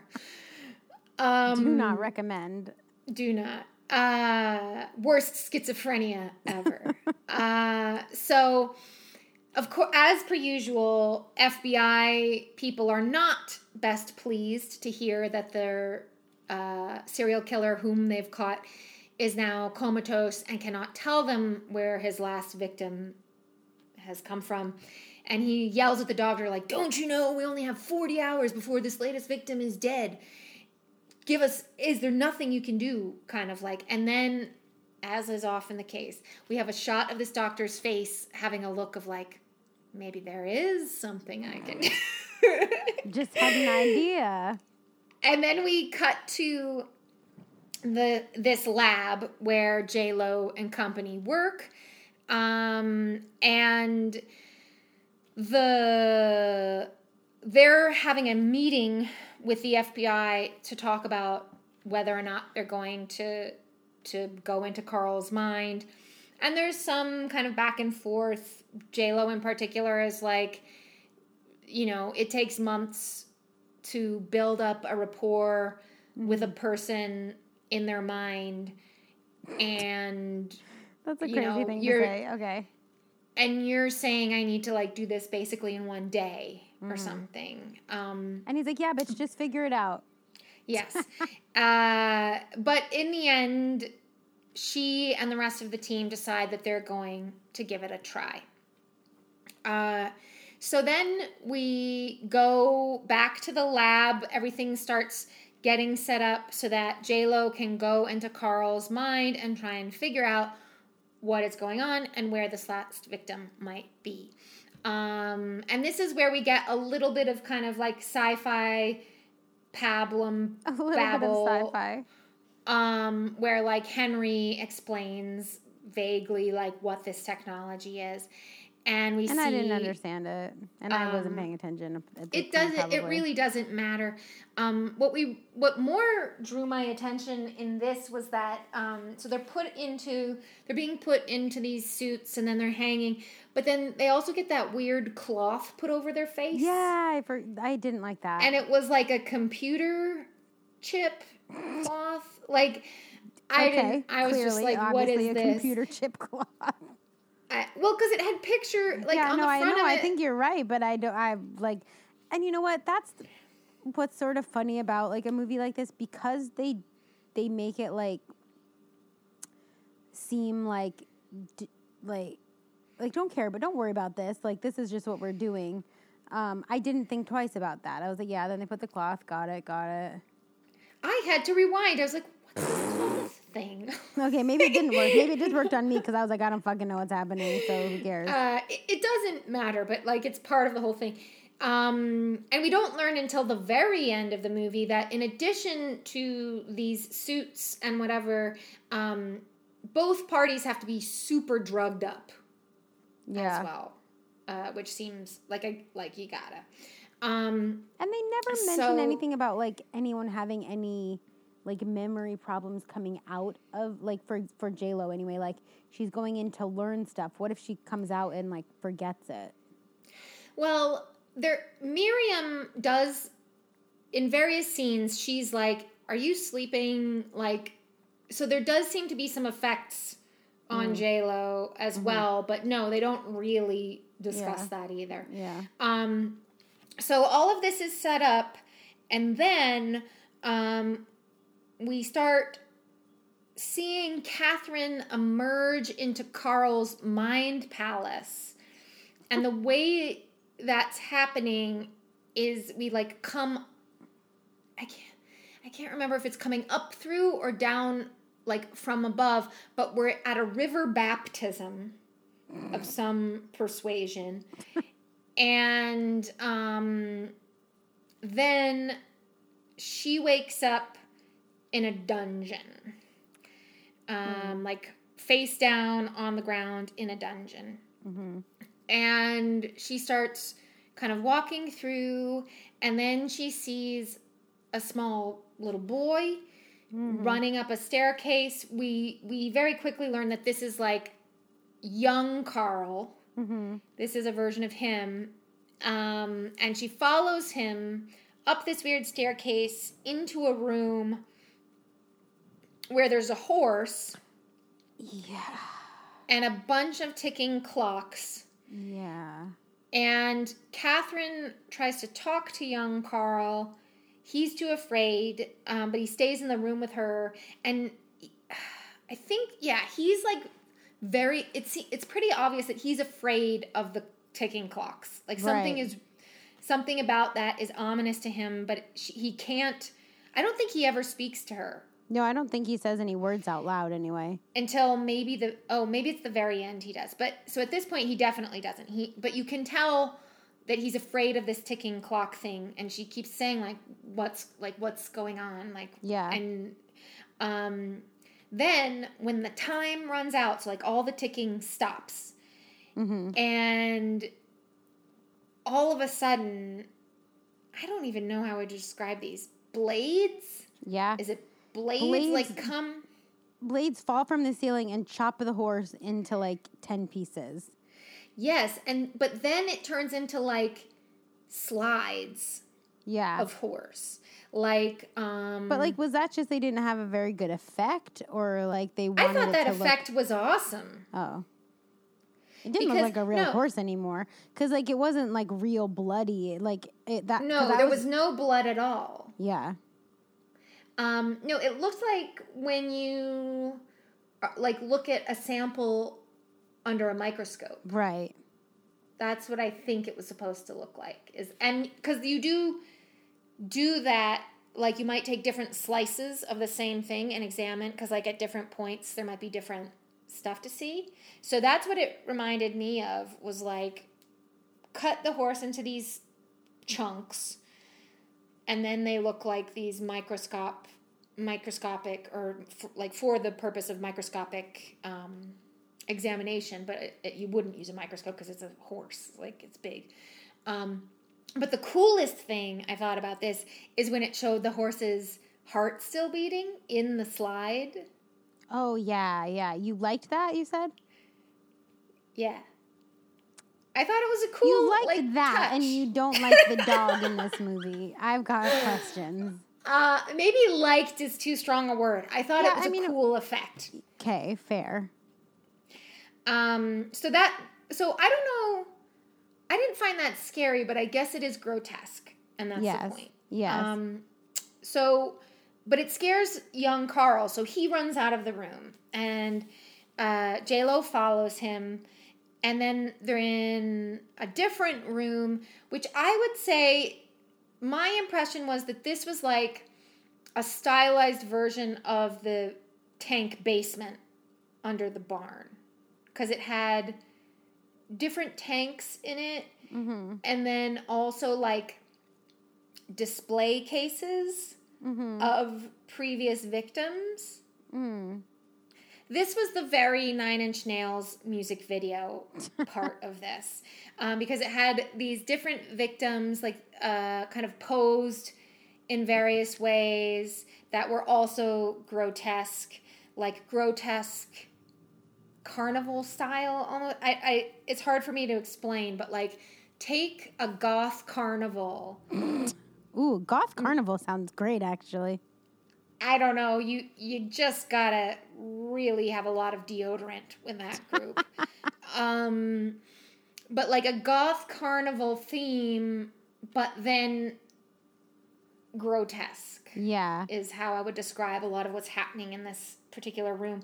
Because then this person shows up, and you'll see from the outline, I at no point could I tell if this was a man or a woman, because it's like a bodybuilder body, and I would say kind of like a male bodybuilder looking body with just little tiny bathing suit bottom, no top, but then the top had breasts, I think, but like breasts with no nipples, and then like long blonde hair. And I think if I were to characterize what I think this thing was, is it was like the manifestation of adult Carl's mind being like, get the fuck out of here, because it picked up J-Lo and like threw her against a wall. Yikes. But then carried her kind of like passed out body into this crazy ass throne room. And then that had a very like Egyptian feel to me, that throne room. Because it's like this big open room, and then a super made up Vincent D'Onofrio was sitting at like kind of the top of some stairs and a throne. I think in this one he's shirtless, but he's got like Egyptian pharaoh skirt on, like long skirt, with fancy belt and shirtless, and then like intense face makeup. And then most kind of wild is like those rings on his back in this place are connected to these big like fabric wings that connect to the wall. And then as Vincent D'Onofrio descends the staircase, the fabric kind of moves with him. I mean, it looked super cool. I'm not going to lie. Like, it looked like super cool in a very off-putting way, but it looked very visually interesting. And then he comes up to J-Lo, who has kind of like recovered, and he's like, where do you come from? And at this point, this is when she presses that little button in her hand to She's pull like, her I'm scared out. of this guy. Fuck Yeah, this. well, fair. I would be so terrified. I'd have been gone long before that, but like. So then she wakes up in the lab. She's really disturbed about all the various imagery she has seen. And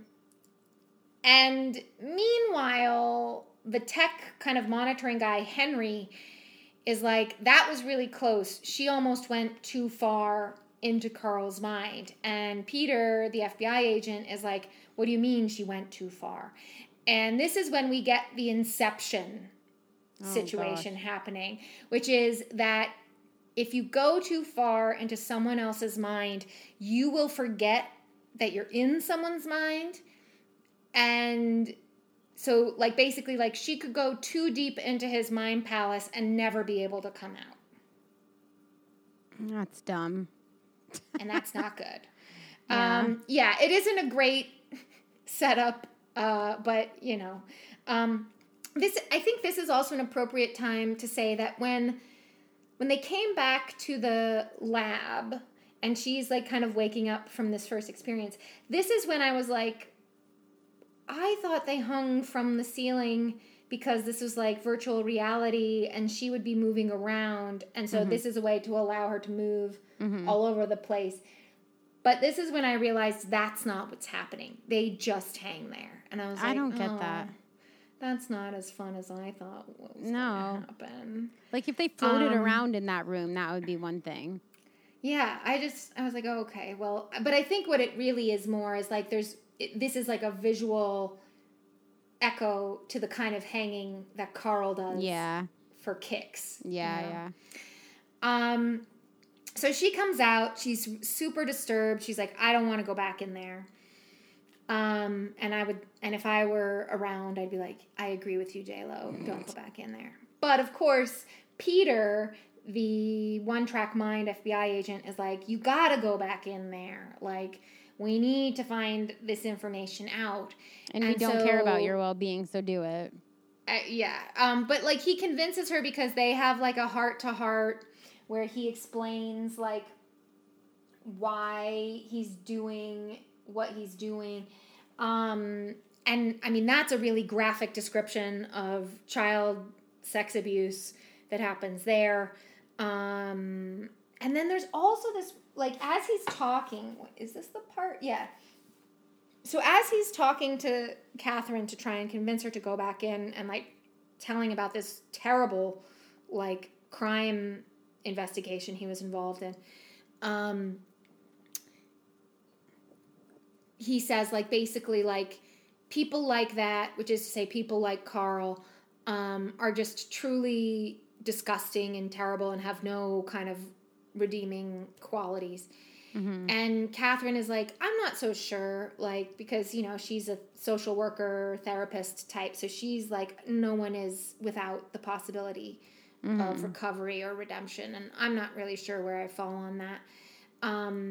But his answer is, well, I know that there are many people out in the world who've experienced more trauma and childhood abuse than this particular individual, or as much as, and who would never do the things that he's doing. And there's a look on his face, and I was like, so is this character saying that he was abused as a child and he never did these things? Is that like a backstory that we're missing here? And there's no answer to that. That never gets addressed. Great. But I got a real vibe. I was like, I think Vince Vaughn's character in this is implying that he was really treated very badly as a child, and his response was to be involved in law enforcement.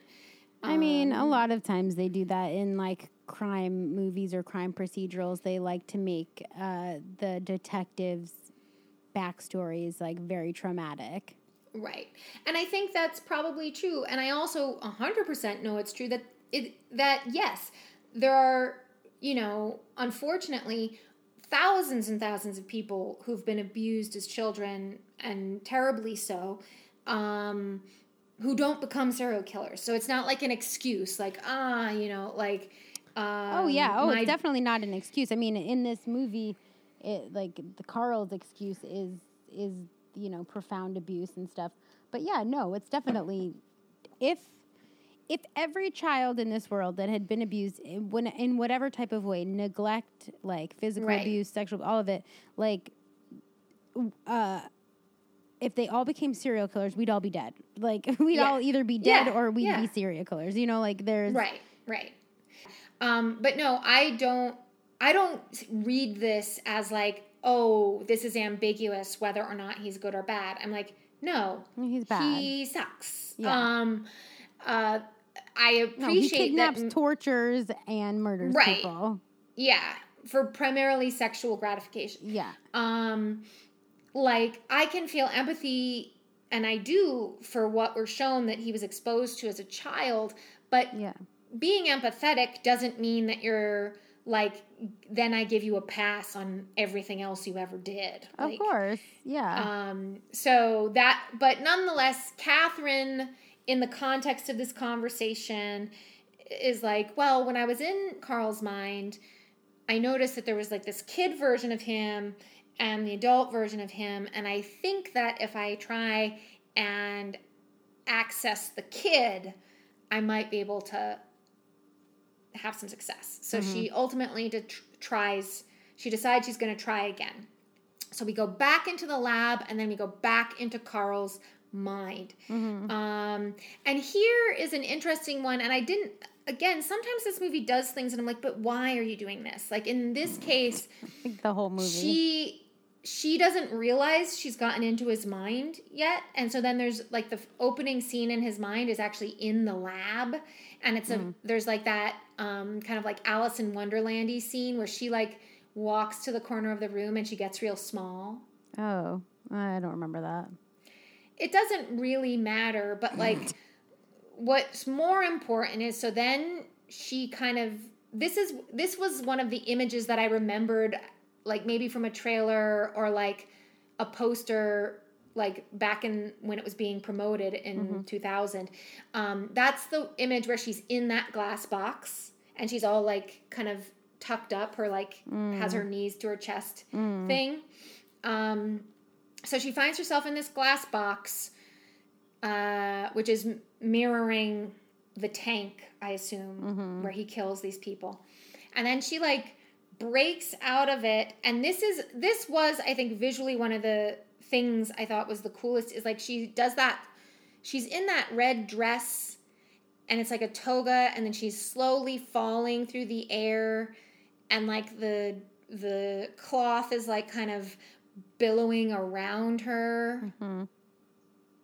You seem like you don't remember this part. Yeah, I do. I like have an image of it in my head, but don't ask me if I remember parts because I know. the answer is usually not really. But anyway, so she does this very long, slow fall, down, down, down.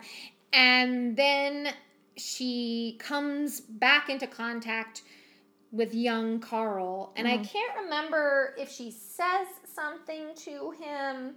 I think maybe she does. But basically, she kind of says, like, I'm here to help you. Like, and then she ends up following him to his childhood home.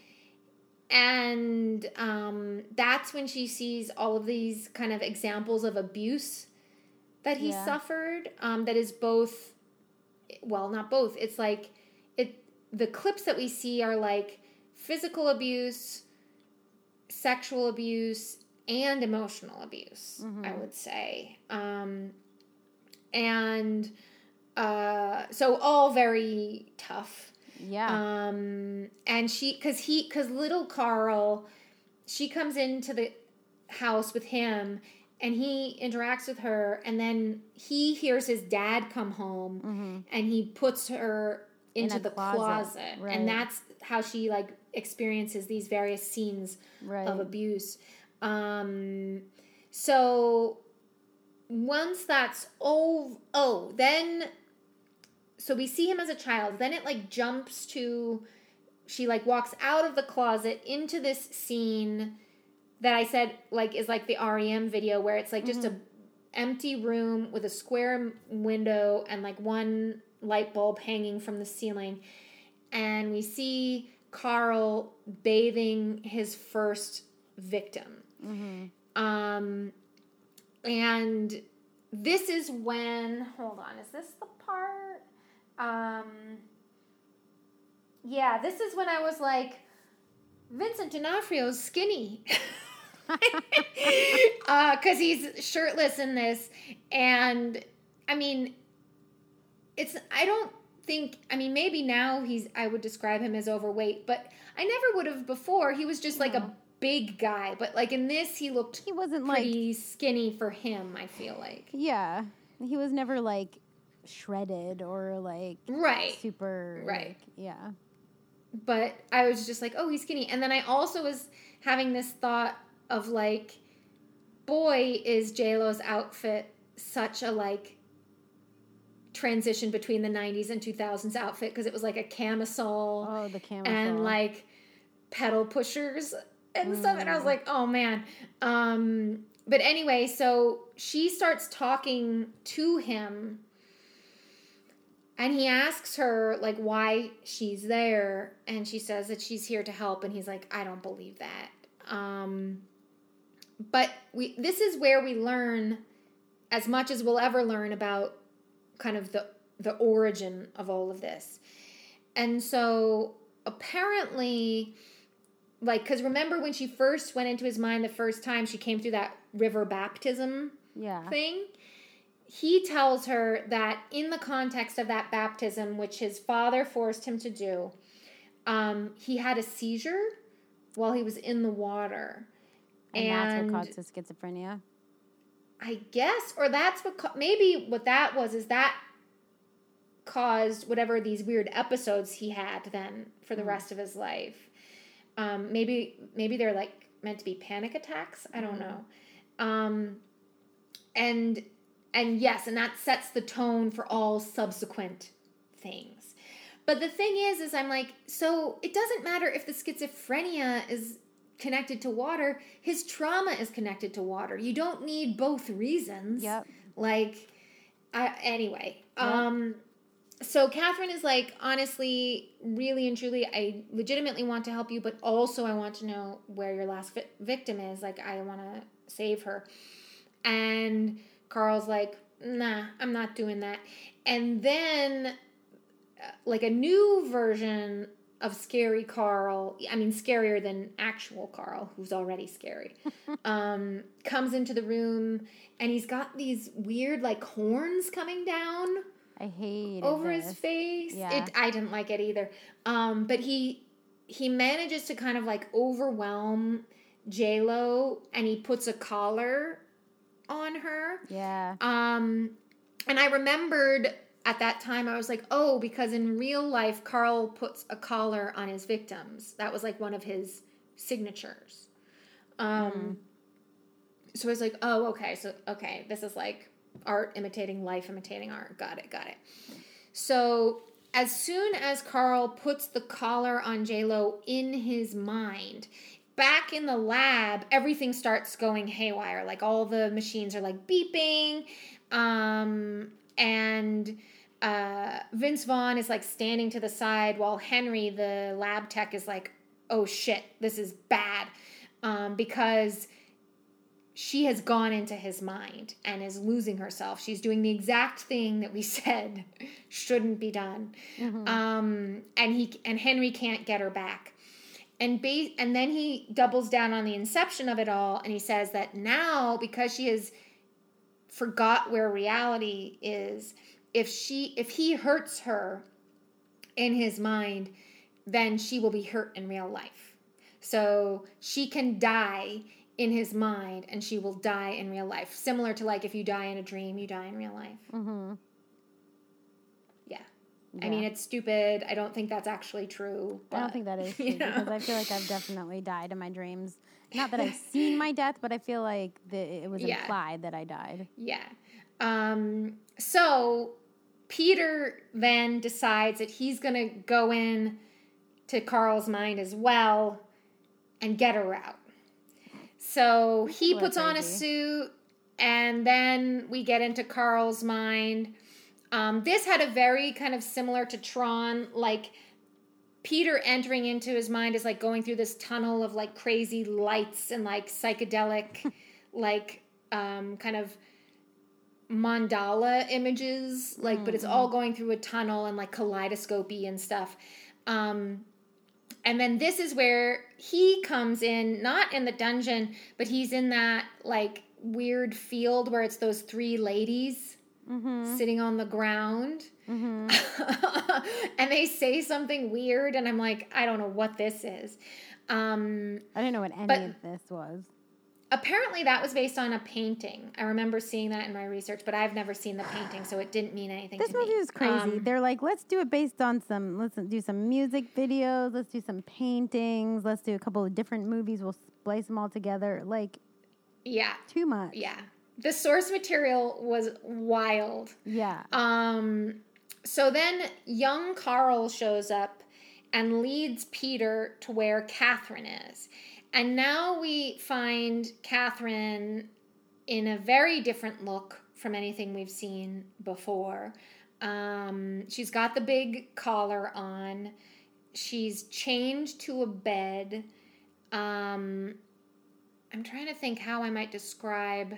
Oh, yeah, this is the picture that I think as well as often on like the descriptions of this movie where she's got the mask on her face that's like the golden mask. Yeah. And she's got weird kind of like I would almost say pancake makeup because she's made to look very pale. And the lighting is like, so she looks kind of yellow almost in skin tone, and then she's got like a very severe ponytail with like red tips at the bottom of the ponytail. And she's so she's become like this evil, but she's like she's now an extension of Carl, like she's not herself. And Carl basically uses her to distract Peter, so she tries to like seduce him so that nothing will get disrupted in this kind of world of Carl's creation. That doesn't totally work, so then Carl shows up, and this again this in particular, he looked a lot like something that belonged in Alice in Wonderland, I would say. Like this, he doesn't look like an Egyptian king anymore. Now he looks like an Alice in Wonderland, like the consort of the Queen of Hearts kind of guy. And he starts torturing Peter in a very disgusting way that I didn't like.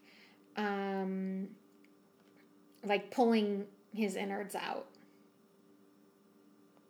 Yeah, I did not like that. Yeah. And Carl was loving it. This is another one of those parts where it's like, I'm not watching this. Yeah. Carl was loving it. Catherine, who is under his control, is loving it. I think they're like giggling. But then Peter manages somehow to like keep his wits about him, and he starts shouting. I did like this. He starts shouting at Carl. He's like, "Fuck you!" Fair. But then he also starts shouting at Catherine. He's like talking about her life, like memories from her childhood, to try and bring her out of whatever spell she's under. And so he talks about this.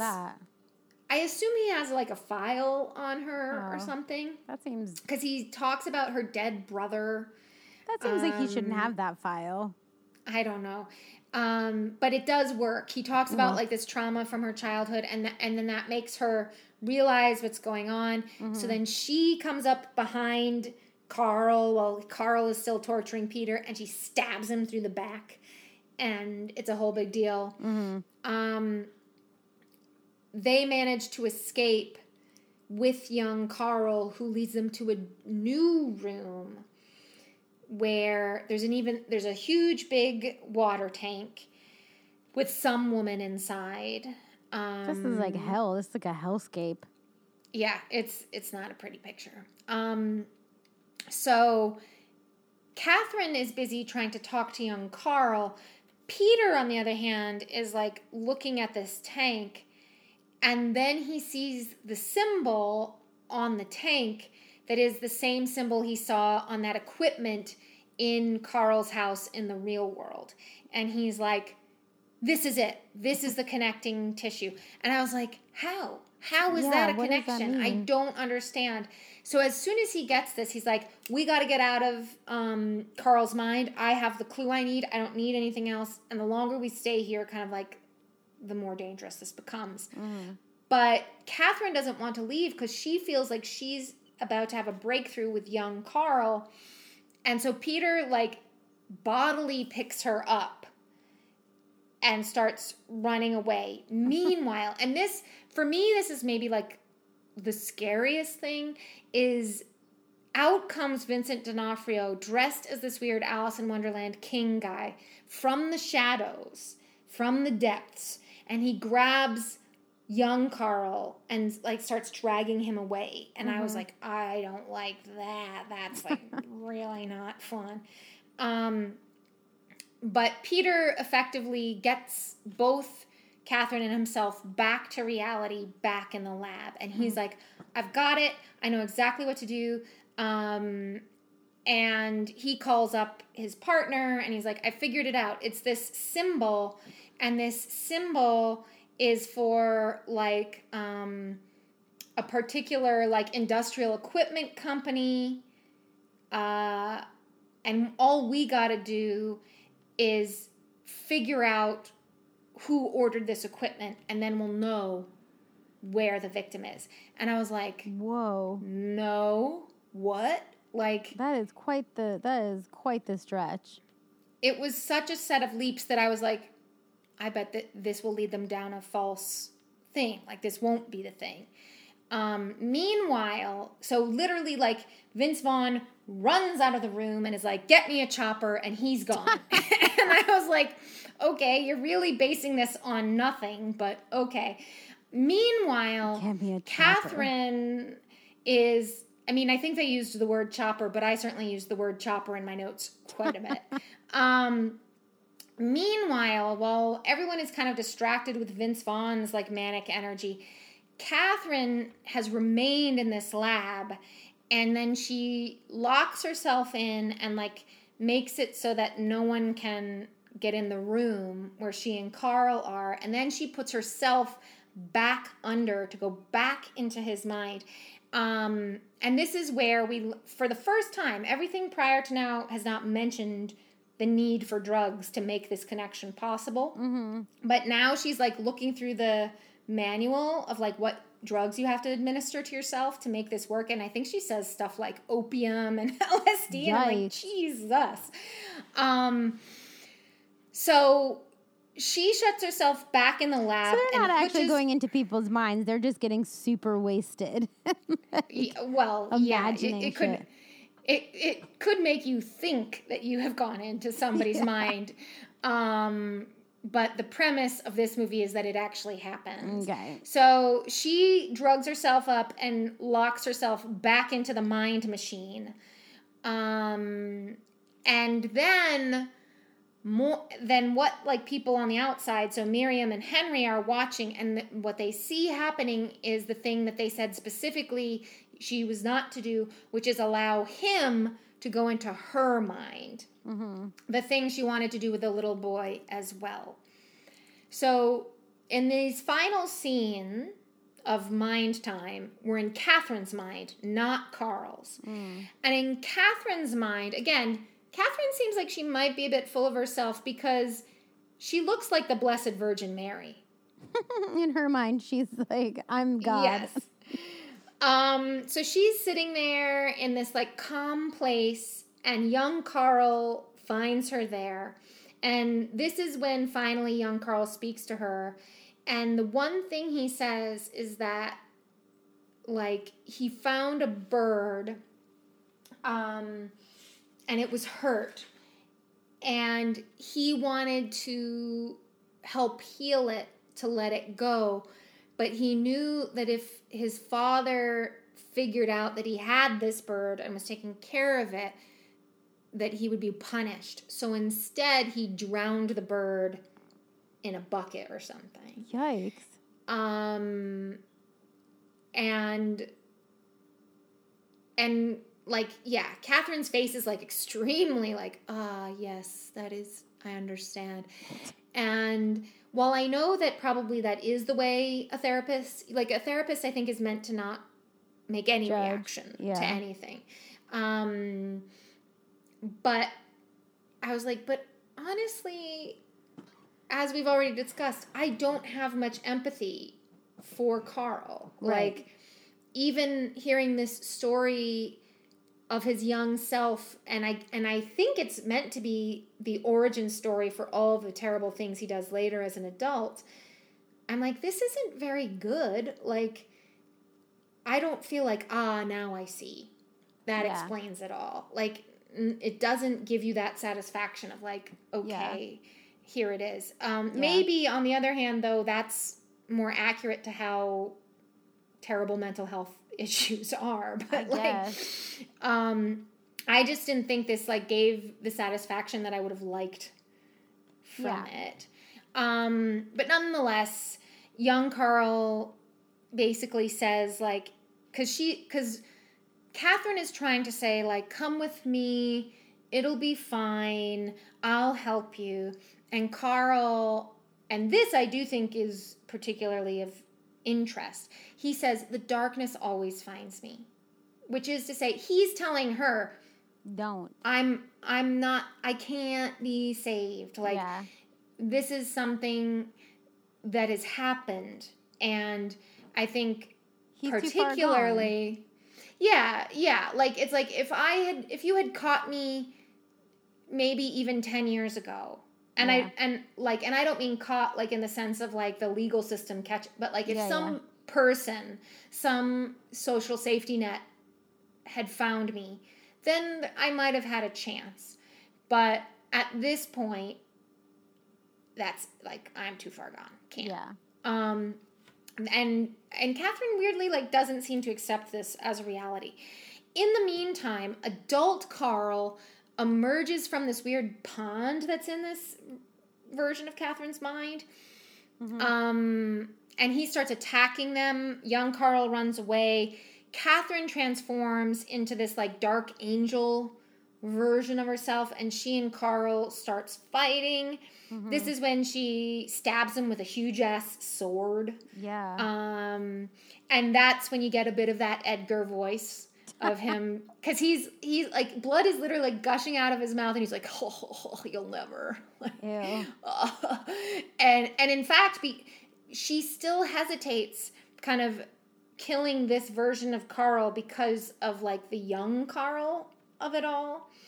But she ultimately does kill him, and then she finds young Carl and like baptizes him in this same pool. I don't really get what any of this means. What's happening? In the midst of all of this, we keep having these shots cutting back to Peter, like Peter in the chopper, Peter at the barn, Peter like going into the barn, Peter thinking there's nothing here, mm-hmm. Peter discovering there's a secret door that takes me down to the basement, and then finally he finds the last victim right as she is about to die in this tank. Of course. Breaks her out, and then there's like the scene where they keep cutting back and forth. We're seeing J-Lo baptizing young Carl in the pond. We're seeing Vince Vaughn holding this woman as the water leaks out of the tank, and it's like the same imagery, and it's also the same imagery that we see associated with depictions of the Blessed Virgin Mary mm-hmm. and the dying Jesus, also known as the Pietà.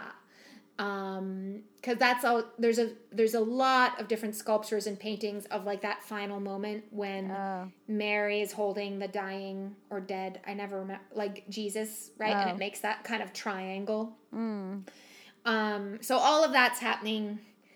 Okay. We return to the lab. Catherine emerges from the mind machine and is crying. Cut to some amount of time has passed since this very emotional kind of climax. Mm-hmm. And Catherine has come to Carl's home. The FBI is there. They're going through it, kind of figuring out what motivated him, and they find his like creepy room of inspiration. And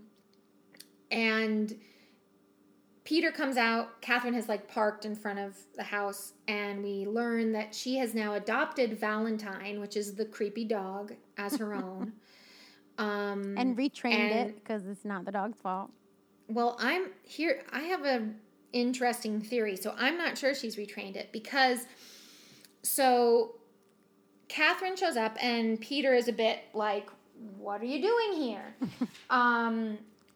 And she says, I wanted to see the house. And she implies, or maybe she directly asks, she kind of like wants to go inside. And Peter's like, no, I'm sorry, you can't. Like, we're in the middle of kind of cataloging and going through everything. And she's like, okay, fine. And then he asks about the dog, and he's like, is that a good idea? And she's like, yeah, it's no big deal. And then they're kind of like, so what's the plan for you? What's your plan? And Catherine says that now, based on her success with letting Carl into her mind, what she wants to do, now she really is convinced that she needs to let this young boy, Edward, into her mind, and that will help him break out of his coma. Peter then says, I'm not sure that's a great idea. Like, he doesn't bring up the consent thing like Miriam did, but he is just like, I'm just not so sure. Like, you did that in a specific situation, but I'm not sure that's great for, like, the long term. And then J-Lo says in a very creepy way, I would never do anything to hurt Edward. Ew. And when she said that, She was a little Carly. Yeah, I thought that what they were going to imply was that Carl had jumped into her mind. And that when she baptized young Carl, that he had, a piece of him had, like, gotten into her. Yeah. And that's why she kept this dog. And that what I was worried was going to happen was, like, she was going to go into Edward's mind and then turn Edward into a little baby serial killer. So he would be like a preteen.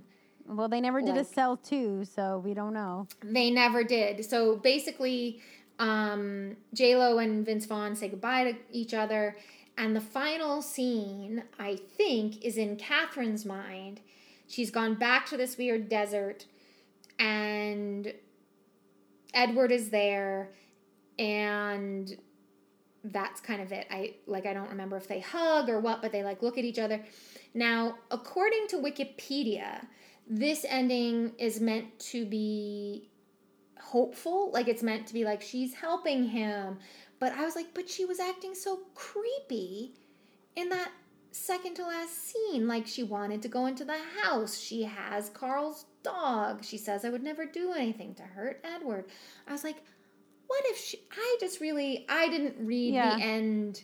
I didn't read the end as like, and everything's great now. Yeah, it definitely isn't. It is not a movie where everything's great now at the end. I mean, as it was ending, I literally said out loud to myself, by myself, I hated that movie. I was not pleased with it. I prefer you explaining it to me than me watching it.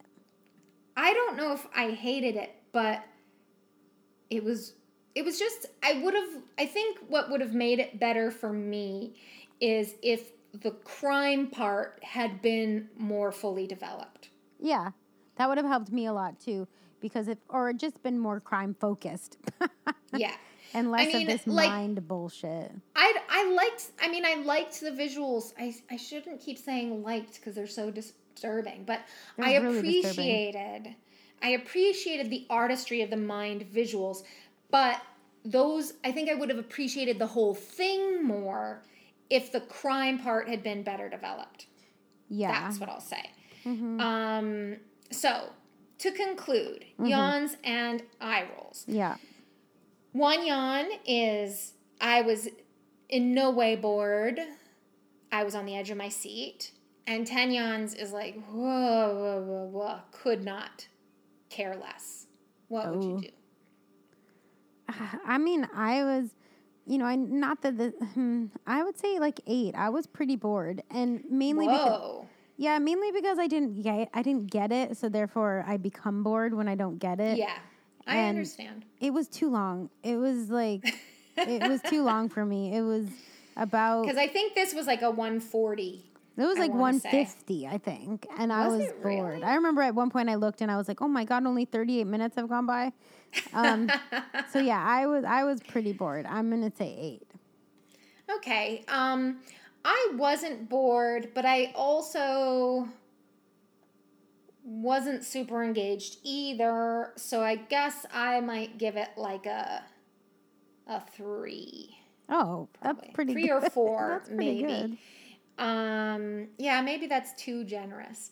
But like, yeah, honestly, like the imagery of it all did keep me more engaged to begin with. So that's, yeah, maybe a 5 is a fair, like just kind of right down the middle. Then for eye rolls, let's see, one eye roll is like, it's just a movie, whatever. Oh yeah, it was 147. That is getting on the long side. So one eye roll is like, it's a movie. We're in a fantasy world anyway. Here we go. And then 10 eye rolls is like, I just could not buy into any of this. Yeah, that's a 10 for me, I think, because... Wow! Only because, and not even specifically because of eye rolls, but just because I need to, like, express how much I disliked this. Fair. Okay. I think I disliked it more than, like, almost anything else we've watched. That's shocking. Only because, like, and, like, just, like, spoilers for, like, the last 2 seconds of what we're about to say is, like, for, in almost every other scenario where we talk about, do you like something? Do you recommend it? I would say there's some caveats but like, if you're like this person, you should watch it. If you're that person, you should watch this. I would not recommend this to anyone. I would never say to someone, spend 2 hours of your life watching that. Because I wouldn't. Oh my gosh. This is wild. I had no expectation that this was going to be the movie to break you. I know, because I know there's other ones that I kind of like, was just as bored by or just as nonplussed by, but like I can understand why someone would watch like Tron and enjoy that weirdness. It was not for me, but I could understand that's somebody else's jam. This like is like, it's weird. It's also got disgusting like it's like not feel good. It's like I don't know what we're doing here. Wow. Other than the visuals, like if you want visuals like that, if we're talking about the visuals being the defining feature and the thing that holds it together, watch some music videos. Yeah. It's much more concise. Fair. Wow. I know I need to say my eye roll score, but like this is, I really didn't expect this to be the one that was going to be like, I fucking hate this. I know. I wouldn't have either necessarily. Wow. Okay. So for me, eye rolls, I guess